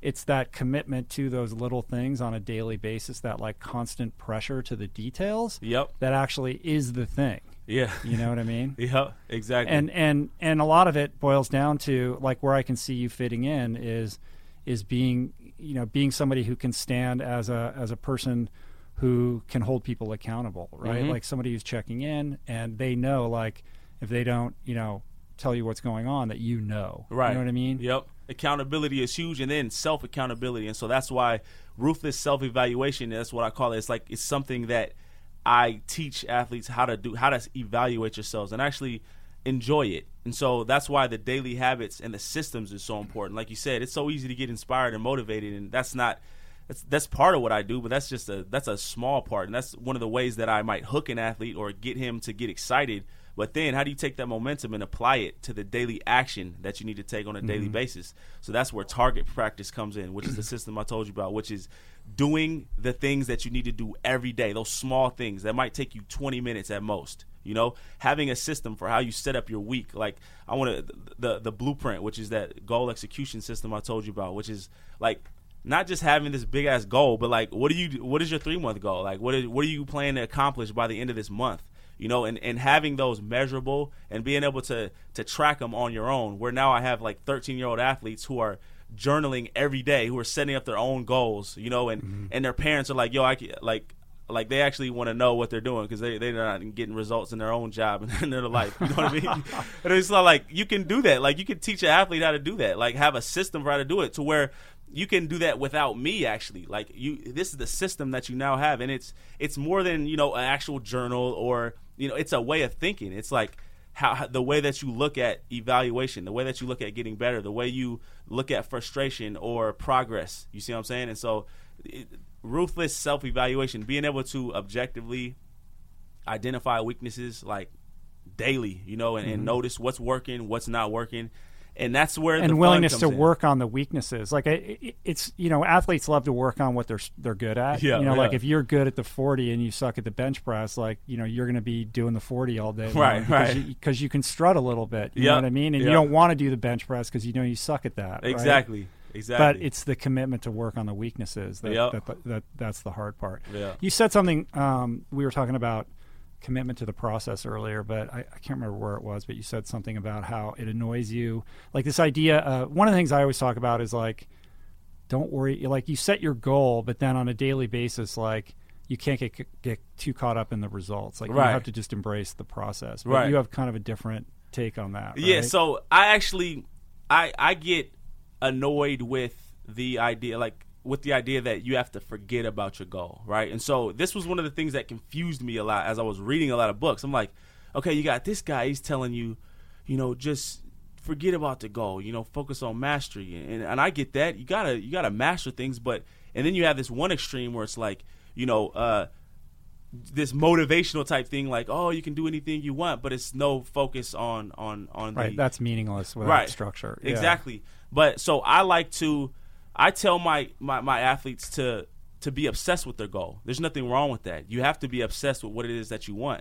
But that obsession has to be channeled in such a way that you take that obsession and apply it directly to what is right in front of you right now. And so, like, if you did that and if you had that type of mindset, then you'd be excited to work out. You would want to work out. You'd be excited to, you know, for practice on Monday morning when everyone else is down and tired. But if you're to the type who's so obsessed with the goal and you don't care about what needs to be done in order to get it, like you're going to get frustrated a lot. And that's what happens with me a lot. That's what happens with a lot of athletes. And so it's a constant monitoring. It's a balance. You know, life is a balance. And it's like you can't be the guy who's just, you know, going along and focused on, like, you have to set a goal, otherwise you're going to wander aimlessly. Right, but then you back it up. You step back from that and create the stepping stone goals. So maybe today, you know, every workout has to have a specific purpose. You don't just go and train without knowing why it is that you're doing what you're doing, right? So today is the day that I'm doing my tempo run workout, or today's the day that I'm doing chest and arms in the gym or whatever, and approaching, you know, each, you know, set with that, you know, presence of mind and mindfulness, so that you're completely anchored and focused on what you're doing right now, as opposed to daydreaming about the future. Like, oh, it's going to be great when I'm at the Super Bowl. It's like, no, dude, you got to like do this right now and put everything you have into that. So I think that's more what I mean, or maybe what other people are meaning. It doesn't mean that you're not cognizant or consciously aware of the goal and why you're doing what you're doing. But I think it takes that, that focus, and it places it kind of in the moment of what you're doing there, as opposed to in some undefined future place. And that's the distinction that's so important, that helped me out so much, and that I have to remind myself of constantly, and that I want to tell athletes is like, you don't have to look at this goal that's so far away. You can take that energy that you feel, that obsession, and bring that energy into right now at this workout, and apply that on a daily basis. And you can condition yourself to do that. So when I was with the Saints of that 2009 season, like, it was very clear. in the beginning of that season what the goal was, and it was to win a Super Bowl. And everyone there knew it. Jeremy Shockey had just got traded to the team. Drew Brees was there. The team was stacked, ready to go. And every single practice, every single meeting, it was brought up. That was what our goal was. And that intensity is what gets you through tough losses. That obsession, that energy that comes with that is what gets you through, you know, those rough patches, those hot days. That's what drives you, you know. And so it's like you said, it's taking that energy and putting it into the moment, you know. And then you actually realize that, like, this is fun as hell, you know what I mean? Like those hard workouts, man, those freaking 100-degree days, like, you miss that, you know, because that intensity was there. There's two schools of thought when it comes to big goals. There's one school of thought that says, you know, tell everyone, plaster your goal everywhere, write it on your, you know, bathroom mirror, everybody you talk to, let them know what your goal is. You know, it creates some public accountability. You're on the hook. And then there's another school of thought that says your goal is your own private thing. Be careful who you share it with, like really covet it. You know, Yes. like this is your own, this is very precious to you, and you have to be protective of it. Because once you share it, then everybody has an opinion on it. And you can get derailed, and you can be influenced by people who start to tell you, well, that's not realistic. Maybe you should do that. So, like, where do you come down on that? Definitely the second school of thought. I'm not a guy who will tell you to go out there and announce your biggest goals to the world, you know, but and one of, like you said, one of the reasons for that, like you talked about, and younger athletes are definitely more vulnerable, I would say, to this as well. But we're all vulnerable to it, and we like to underestimate how people around us influence us. But even the you know, a smirk from a coworker or your mom saying, "Oh, really? That's what you want to do?" Or, you know, your dad or your brother. These are things that can throw you off track and can sap you of your level of belief. And so I believe in sharing your goals with people who are really going to support you, and that usually is going to be like a small handful of people. Yeah, you got to choose those people carefully. Exactly. For me, that's my wife and, you know, my brothers and things like that. But other than that, man, it's like I do believe in having your goals be very visual, and so finding new creative ways to have your goal, be able to see your goals. And so I have vision boards and I have pictures of what it is that I want to accomplish, and those help drive me and things like that. But again, those are in places that I like to keep private, and I don't like everyone coming into my office. Not everybody can walk in and look at your vision board. Like, I tell my wife, like, when I'm not at home, like a high school girl with like pictures from magazines cut out. Like I like to keep my junk personal, man. And so like, and again, because I kind of I've underestimated how much, you know, people's opinions and things. And we all like to believe that we don't care what people think, but that's not true. Everyone cares to some degree. And so I work to, you know, increase my level of confidence in my ability, so much so that, you know, that's not a factor. But in the meantime, I keep my goals private, and, you know, and make sure I share them with people who are going to empower me and hold me accountable. What kind of method do you use to teach visualization? So there's a process, if you will, but I don't have like a name for it yet. But I've learned it through many different books. One of the books that was key in me learning how to visualize was Peak Performance, and I can't remember the guy's name, but look it up. You can look it up, Peak Performance. But learning how to really actually relax yourself first. And so I use music a lot, and so I do these guided visualizations over music. And so the process is real simple, but getting yourself in a really relaxed state. And so that was one thing that was missing when I was younger. I never knew how to like relax or get into that state. But your subconscious is more easily influenced in that state, and so you kind of quiet in your conscious mind that doubting, you know, little voice that's like, yeah, right, you know, like you kind of train yourself to quiet that. And then I like to start off just thinking about anything that gets me feeling good, you know. And so it can at any given moment, it can be, you know, when my kid was born, or, you know, when I was young and drinking a Slurpee with my brothers, or, you know, when I scored a touchdown. Just get myself in a state of that I'm feeling good. It doesn't have to be related to my sport. And then I start to visualize. So I start to imagine whatever it is that I'm doing going exactly as I want it to go. So I picture how I'd be moving, what I'd be seeing, what I'd be smelling, how I'd feel, you know. And I start to like actually smile in that way and just feel that. And then I sort of have this thing where I sort of step into it. So I imagine that I'm stepping inside of that person, you know. And then the last step is just letting it go. So actually, like almost like you're you have a letter, and you put the stamp on it and you put it in the mailbox. Mm-hmm. You just let it go. Like your job is done. And so that's a really key distinction that I learned later on that gets you, that sort of trains you to not be so anxious about getting that result. So just have faith, man. Like you done your work. It's done. And so that would be like, how many minutes would that be? That's about 12 minutes. 12 minutes. And that's something you do like every day, or? Yeah. So I do it every day. I do it in the morning. And so I actually just created the track through my online course, Dominate, which I just came out with a few weeks ago. But that's one of the things that I included in there. But it's a 12-minute track, and I like music is a big, like, I'm very much my emotional state is influenced highly by music, and so for any given person it might be certain type of music. I really like hip hop, man. Mm-hmm. So I get hype, and mm-hmm. so that elicits good emotions for me, and so that's what I use in the backdrop. And so I also make affirmation tracks, which I basically like. I probably have about 20 or 30 of these where I'm just describing success and how I see it, everything from, what I do in the morning to what I actually, as a firefighter, I have tracks where I describe exactly how I am on a fire scene and what I'm doing and what things I'm paying attention to. And I listen to these, like I just play them. I listen to them while I'm working out. I listen to them while I'm in the car. Mm-hmm. I have my kids make them. And it's fun, but it really is like, I mean, people can debate whether or not that stuff works or not. I think it does, and I've seen it in my own life. And so when I'm noticing, it's really fun to notice yourself doing something that you established earlier that you wanted to do, and you're mm-hmm.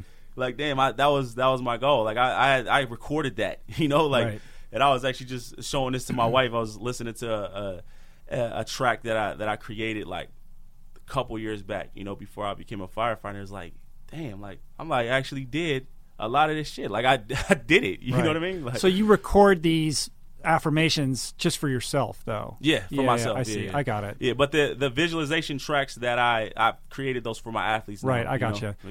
Yeah. That's cool. I think it's powerful, especially if you're trying to kind of undo, bad habits yep. or, poor thinking habits around, negative thought patterns. If you want to overcome them, you gotta take actions, and those actions have to be taken consistently because it doesn't happen overnight. Yep. Like that's a long road, to kind of like untangle that and plug it back in differently. Exactly. And the way I like to describe it is because there's some, books that you'll read, and I've read books like this that say like you just make an affirmation and you're gonna start to see. I'm like, like, are you for real? Like it's almost like insulting, but. It's only one tool. It's just like anything else. Like it's a tool. Like you can't just visualize. You must take action as well. But I've seen a lot of people take action with no vision, and that doesn't work out either. So it's a tool. It's a complete set. And when you develop that arsenal as an athlete, man, then you become like unstoppable. And that's what I've noticed as I get further on this journey. And that I see guys, guys like you or guys in different areas, different elements of different arenas that have achieved a certain level of success. It's not like one thing, man. It's like it's mastery, and it's mastery in many different areas, and it's a commitment to being great like every day. Mm-hmm. It's not like this, like you said, it's not just one cool thing that if you do this, like online, I know a lot of guys with online businesses, and I fell victim to this. It's like you have this idea that you're just one little trick away from, like, no, it's a process, man. Like it's a grind, and it's a hustle. It's a collection of strategies and tools that you have to perfect and keep perfecting, and you'll see the results.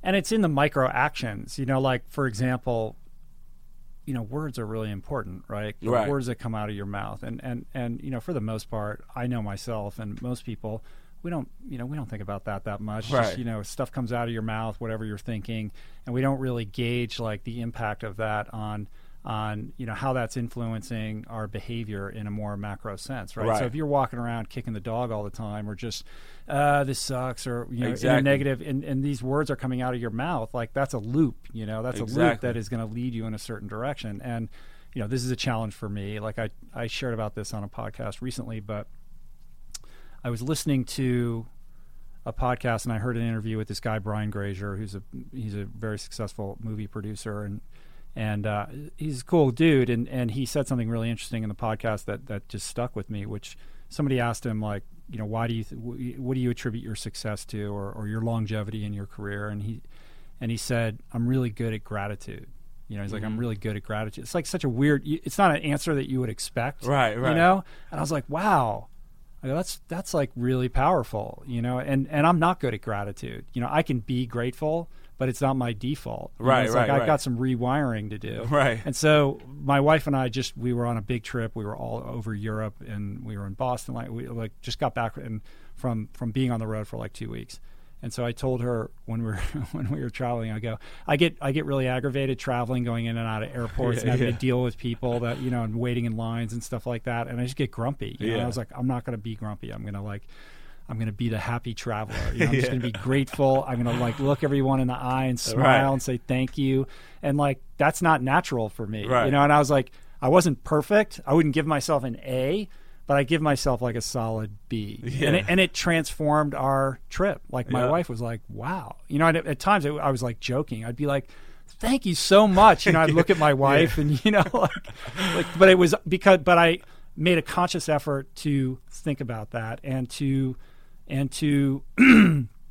change the way that I communicate.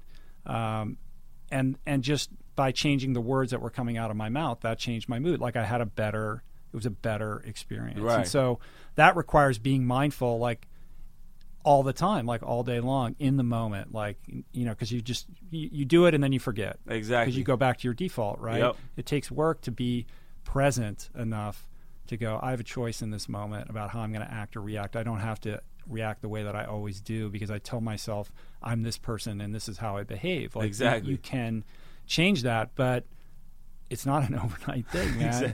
Yeah, it is. So you have to be committed to that process and to walking that road, and it's work. Yeah. There's no way around that. And so it's interesting. It'll be interesting to see how your athletes do as they mature, and it's cool, man. It's cool what you're doing.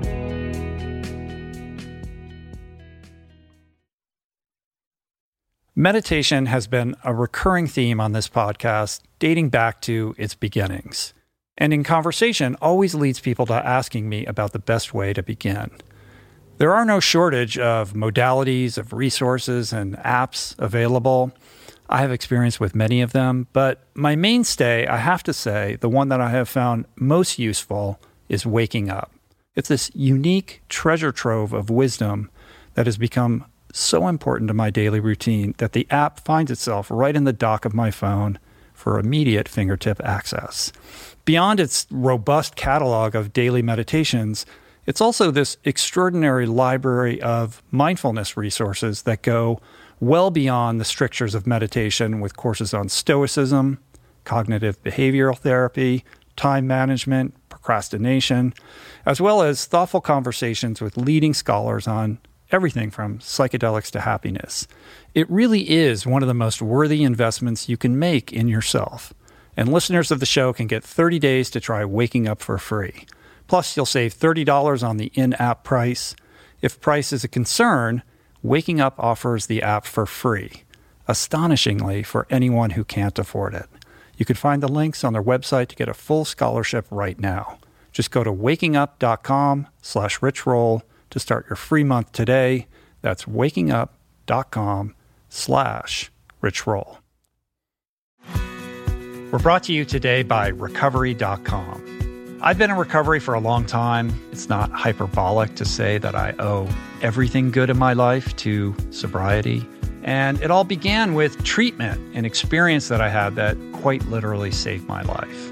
And in the many years since, I've in turn helped many suffering addicts and their loved ones find treatment. And with that, I know all too well just how confusing and how overwhelming and how challenging it can be to find the right place and the right level of care, especially because, unfortunately, not all treatment resources adhere to ethical practices.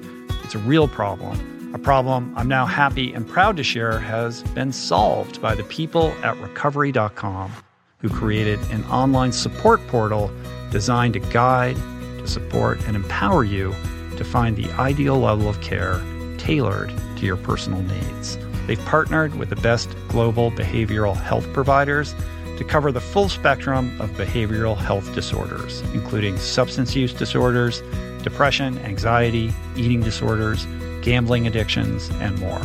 Navigating their site is simple. Search by insurance coverage, location, treatment type, you name it. Plus, you can read reviews from former patients to help you decide. Whether you're a busy exec, a parent of a struggling teen, or battling addiction yourself, I feel you. I empathize with you. I really do. And they have treatment options for you. Life in recovery is wonderful, and Recovery.com is your partner in starting that journey. When you or a loved one need help, go to Recovery.com and take the first step towards recovery. To find the best treatment option for you or a loved one, again, go to Recovery.com. We're brought to you today by a very exciting brand new sponsor, Go Brewing. I am sober. I don't drink. And I devoted so many episodes of this podcast to the unreal benefits of an alcohol-free lifestyle. Why? Because even if you don't have issues with booze and suds, no amount of alcohol is good for you. At a minimum, it wreaks havoc on your sleep and produces a hangover that destroys your energy, your mood, and your focus. At worst, it turns your whole life upside down. But no longer does that mean you have to break up with your favorite brew, because my pals at Go Brewing are making all your favorite brews, minus the alcohol, fewer calories, and more productive tomorrows. It's not every day that I get the privilege to witness the inception of a company collaborating with our podcast, but that's exactly what happened with Go Brewing. I'm going to tell you this story. A few years back, I spoke at this event in Illinois, fittingly named Go, and it turns out that very day catalyzed Joe, the founder, to start his own NA beer company, Go Brewing. I had no idea about any of this until I bumped into Joe at Jesse Itzler's Running Man event the other month in Georgia, and he shared this story with me. I savored his fare in all its varieties and deeply moved by the mission and what he shared with me, and just impressed with the insane taste and quality of his alcohol-free concoctions, I wanted to help share the discovery.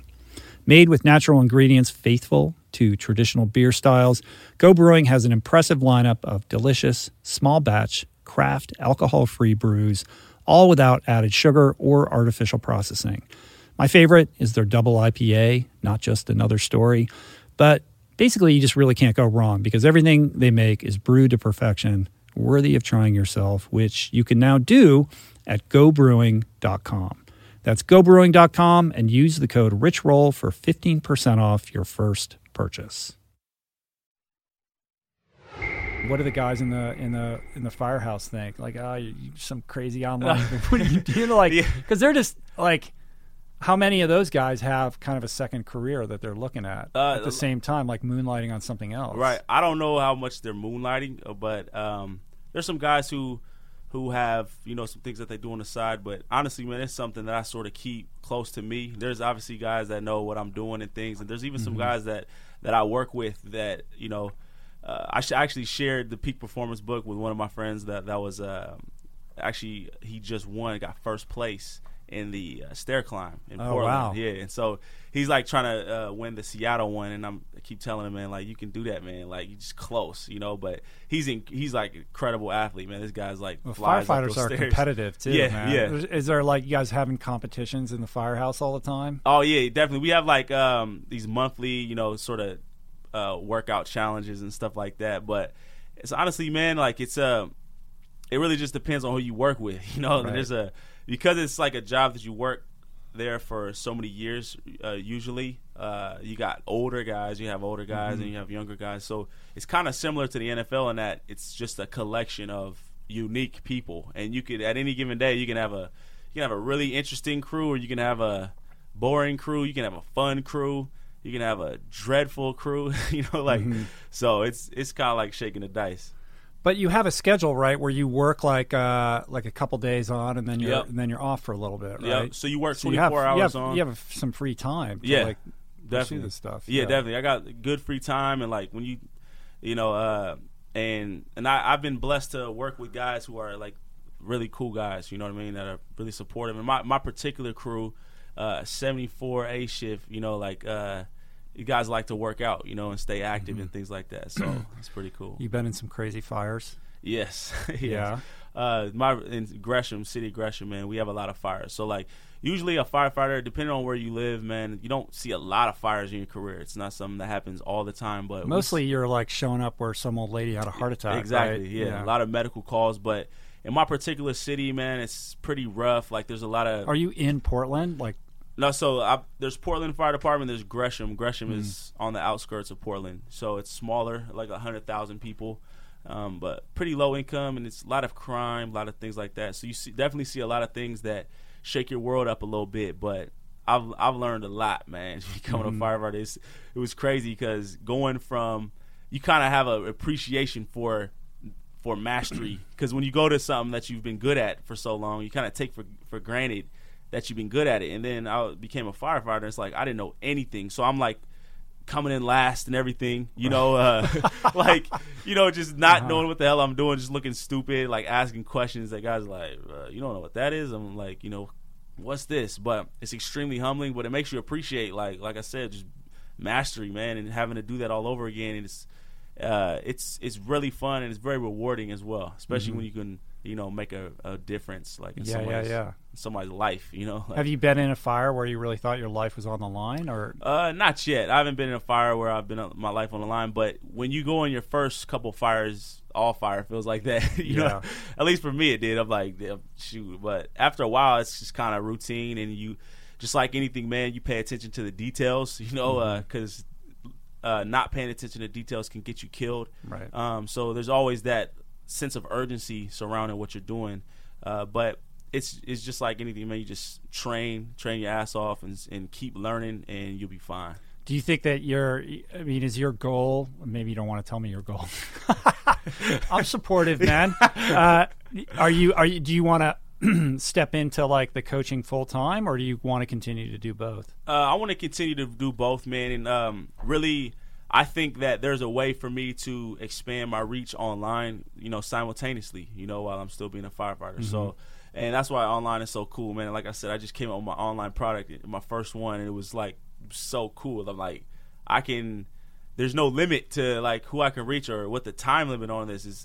It's like writing a book, which is something I want to do eventually, but it's a crazy time, man. Exactly, man. Like writing a book, somebody can pick your book is going to last as long as books are here, you know, and that's a pretty cool feeling, you know. And I want to be able to have that level of impact and not have it be, you know, depending on where I am or what else I choose to do, you know, at certain times in my life. Cool. Well, I got a couple more questions I want to ask you.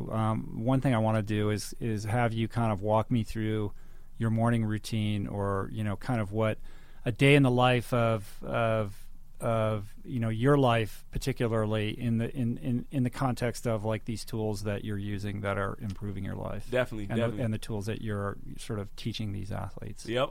So morning time, this is ideal, obviously, you know it. But waking up, like taking a cold shower, is a new habit that I've taken on that's been pretty life changing, if you will.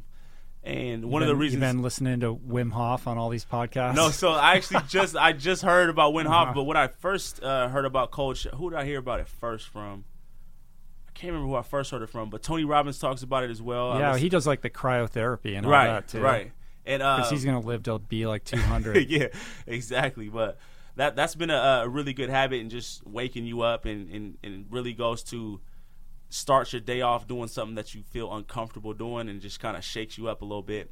But meditating has been a game changer for me. So I use Headspace. Yeah. And when I first started using that, man, I actually first started using this app called Calm, and I would just do it like 5 minutes a day. And when I first became a firefighter, I had really high blood pressure, and it's been a problem for a while. But since I've been using Calm, like 50 points lower, man. Like, like a legit like average score, you know, when before it was like 180 over something, you know. And so that's a big difference that I've seen there. So Calm, or doing the Headspace, and then visualizing. And so I have a couple different ways that I do it, and I kind of mix it up. But again, those tracks that I told you about that I record over hip hop music, and then I journal. And so, like I said, I have this thing called a blueprint where I pretty much go through a list of questions. It's all in the form of questions, and I start off by identifying the things that I'm grateful for, you know. And so just noticing the things that are going well in my life. And again, man, it's like it's a good habit to start, and I encourage anyone to, like, if you haven't felt so grateful that you want to cry,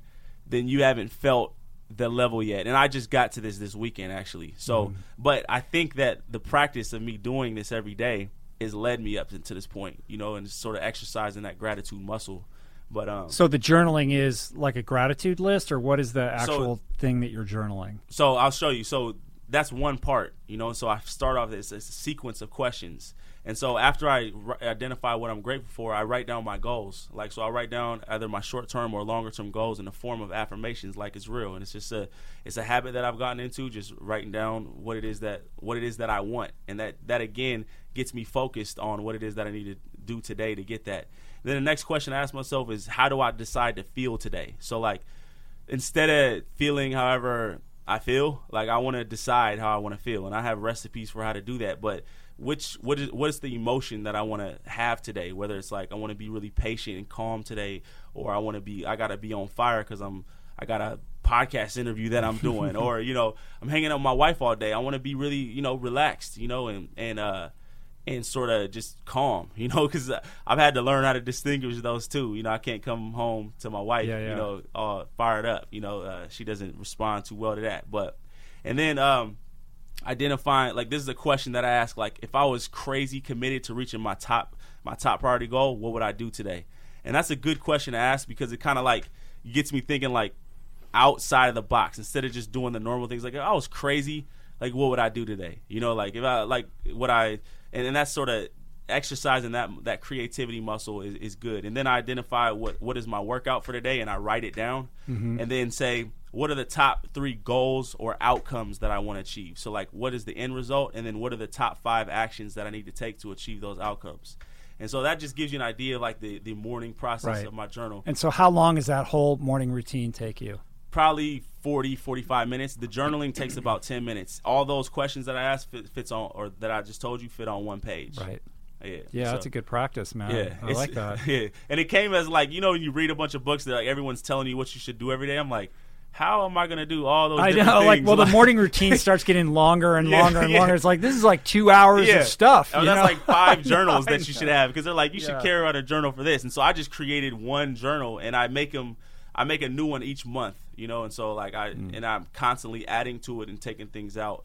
And so then, man, after my morning routine, it really, like, I'll just give you on my day off, you know, that's when I hang out with my family in the morning after, you know, my kids usually come into my office in the morning. I love getting that knock on the door, you know, when they're getting ready for school, and go eat breakfast with them, things like that. My wife go work out, or me and my wife go work out about 9 or something. And then about noon to about 4, that's when I get my work done. So that's me working on my projects, working with athletes over the phone. Sometimes I might go to the gym to work with them there, because I have a handful of clients that I work with, you know, one-on-one. Locally, yeah. Yep.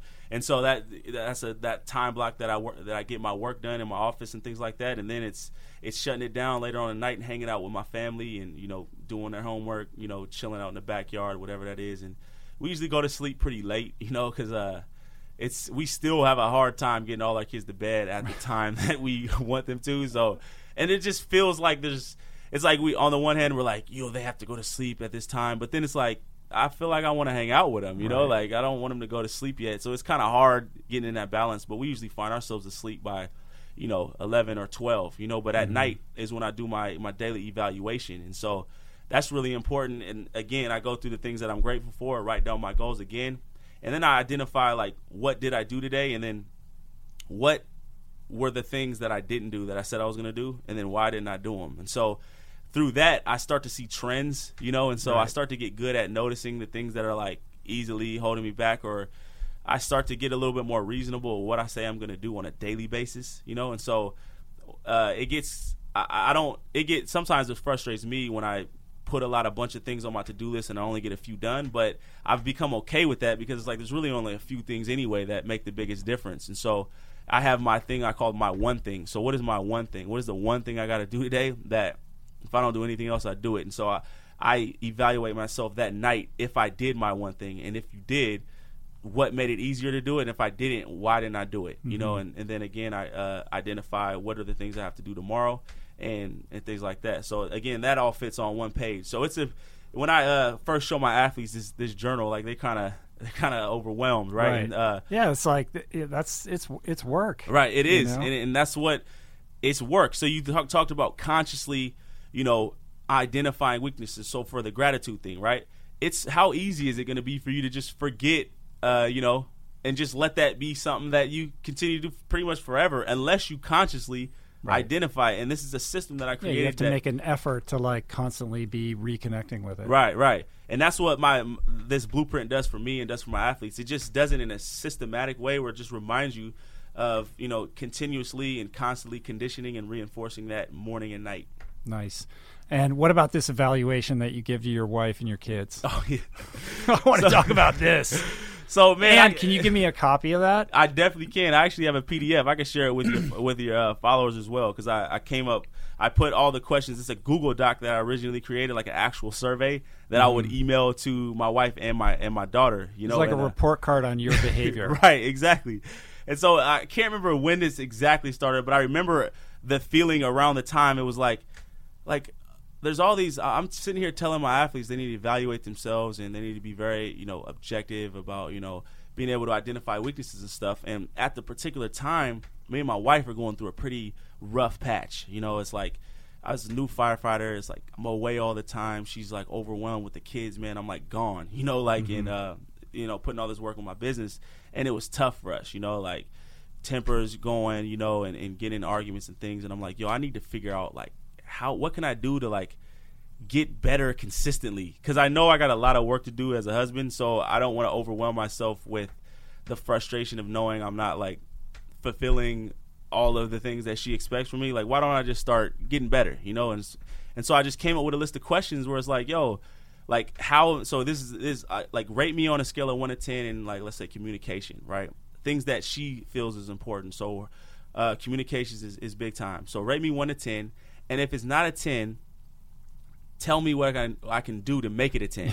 So that gets her to basically give me the answers to the test in a way that's not going to make me upset, that she doesn't have to be upset when asking it, or telling me. And everyone's happy. It's like, and I also, there are certain questions on there where I basically ask her to tell me one thing that I did this week that was just like awesome, that you were just like blown away by, and give me an example of it, describe it. And that reinforces that behavior with me, that gets her to start looking, you know what I mean? Well, because if you're going to give her the evaluation sheet, the survey, right, and she's going to have to answer that question, so you better show up in some way beforehand and do something. Exactly. And it's just, and reading it makes it easier to swallow. Like my wife would tell you, I've gotten to where, and we actually just had one of these conversations just yesterday because we just drove up to the Bay Area. It was like 6 hours to visit my brothers and stuff. And I had her pretty much, I was just like, just be dead ass honest with me, about this particular thing. I want you to tell me how I show up to you. Like, what do I, like, just tell me. Like, don't try to filter it. I just want you to tell me. Like, you're in a confessional and she told me. And anxiety, while I'm hearing it, I'm just like, there's a couple times I wanted to be like, man. She's sitting right over there, by the way. Maybe she just come on here and say what it is. Oh, man. Yeah, man. But she would tell, man, and she told me everything, man. And it's like, it's hard to hear, but it's like, I need to hear it. And I was quiet afterward. Like, I was quiet as she told, and it was silence. And I know she knew it was hard for me to hear. And then after about like 5 minutes, I responded and we talked about it and things like that. But that the initial like evaluation that I set up, when we were asking these questions, led me up to the point where I can get deeper and closer with my wife. You can have those conversations and it's not a fight. Right, exactly. And that's how you cultivate deeper intimacy. Right. And knowing the man that I want to be, so she knows exactly who I want to be. She knows all my goals. She knows how I see myself, how I want to feel every day, how I want to treat my wife and my kids. And it's okay that I'm not there yet, but she knows where I want to be, so she's able to help evaluate me based on that criteria. Well, and also just the fact that you're doing it shows that you have an interest in being better. Right. Like that you're committed to the relationship. Exactly. And it sets a good precedent, man. My daughter actually loves it. Like she asks me. Kids fill it out. Right? Yeah, just my oldest daughter right now, and she, like, when I don't send it, she asks me, like, are you sending it? And I want to find a way to, like, automate it or something. But she really loves it, man. And it's really less about the actual. It's more of like the mindset of just wanting to improve and genuinely wanting to serve. Especially those who are closest to you, like, and if things are going well with my wife and my kids, man, I'm on top of the world, and so if there's anything worth investing in, if there's any evaluation I should do, it's as a father and as a husband, you know what I mean? And so I just had to take my own advice, and I've tried to get better at that and just not taking things personal, and just being able to literally objectively hear things about myself. And I have an accountability partner as well. We talk every Friday, and we ask ourselves the same questions, like, how do I show up to you, Mm-hmm. And so I tell the people this all the time. Like, I give my wife permission. Like, if I'm acting like a little bitch, you can tell me, like, stop being a little bitch. Like, and I got to that point. I wasn't always at that point, but my wife can tell me that if you're doing things that aren't consistent with how you ultimately want to be, like, I want you to tell me, and I don't care if I get mad. If I get mad, that's good. I'll get mad. I'll get in my feelings, but it's almost just like boiling out all the impurities, mm-hmm. And then hopefully at the end you got something pure there, Mm-hmm. What is this accountability partner? Oh, it's like just for your business? Yeah, it's one of my friends, and I actually met him through one of the online courses that I took, and so he's one of my good friends, James, and he keeps me accountable, man. And we have a set of things that are important to us that we want each other to hold accountable for. So, like, for example, with me, like, I want him to make sure that things are going. Like, I want him to ask me about how things are going with my wife and how certain weaknesses that I have, like, what I'm doing on those. And it's to the point now, and we get better and better at it. In the beginning, it's a little awkward, It's right, like, yeah, so you want to. You're being honest with him, and you're like, oh, is he gonna take this the wrong way? But we've gotten good at this, and he calls me out. You know what I mean? And I'm getting better at doing the same for him. And it's actually gets pretty fun, because when you, like, come face to face with your weaknesses instead of trying to run from a man, like, I feel like you get more. That's what courage is, like, you get more confidence that way. You don't get less confidence by facing your weaknesses. You get more, mm-hmm. As long as you're taking action to improve them. You know what I mean? Yeah, I love it, man. Yeah. Send me that PDF. I'll definitely do that. All right. Last question. For the athletes that are listening, or even just somebody who perhaps is feeling stuck in their life, maybe an athlete who's hit a plateau, or somebody who feels like they're in a job they don't want to be in, or what have you.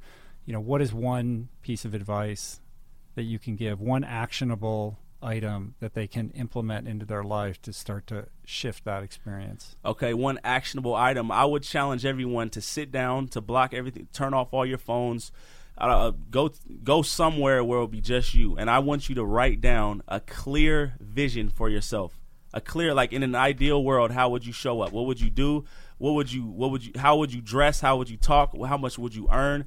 That process of coming up with a very clear vision is been the most important thing for me, because if you don't have that vision, it's like everything you're doing, you don't know where it ultimately ends up. So be clear on that and don't limit yourself. Like, really make it something that's attractive to you, and be open to that vision expanding, and adjusting along the way. But just doing that alone, I mean, you talk to people who are stuck. Like, when I was at the point of life when I was stuck and I didn't have a vision. But as soon as I got a vision, then I started taking action. Then I started doing all the things that I needed to do. Then opportunities started showing up, and I was able to take advantage of them. So create a vision, like, create a solid vision, and start working on your system around what it is that you need to do on a daily basis. So setting up habits that will support that vision. So ideally everything that you do on a daily basis should support your vision of your higher self, and you want to just work towards that. And so I've created a PDF for your listeners, and I'll share the link with you that you can get that target practice system that helps you set up those habits and has a chart for you to keep track of it and things like that. Same one as I use with my athletes. Oh, cool. I'll put a link in the show notes up to that then. Definitely. Cool, man. All right, final thing. My boy Josh LaJohny, he's a friend of mine. He's been on the podcast before. biggest Saints fan ever. Oh, nice. So you got to give him a shout out. Hey, shout out to Josh, man. Go Saints, man. All right, man. I think we did it, dude. Yeah, definitely, man. Thanks for doing it, man. That's an inspiring message, and it's been super great to talk to you, man. I really appreciate it. Definitely, man. Thanks for having me, man. Cool. So if you're digging on, is it Nii? How do you say it? Nii. Yep, Nii. Yeah, if you're digging on Nii, best way to find you is imnotyou.com and Nii Shobo on Twitter, yeah? Yep, and on Instagram as well, Nii Shobo, yeah. NIYISOBO. It's Yep. Shobo, even though it's SOBO, right? Yep, exactly. Yeah, cool, man. Anywhere else? Or both Instagram, Twitter? Yep, and imnotyou.com, so you find me. Cool, man. Thanks so much. No doubt, man. Appreciate it. All right, peace. Plants.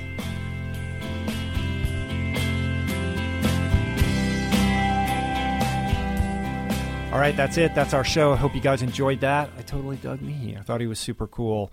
And I wanted to let you guys know that he has a gift for you guys. He wanted to make sure that some of the documents that we discussed during today's podcast would be accessible to you guys for free. So he's made 3 of his PDFs completely free for my listeners.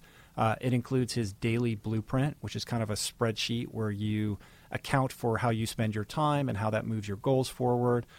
Also, his 9-step plan for creating bulletproof habits, and also his accountability survey, the document that he gives his wife and kids that we discussed today.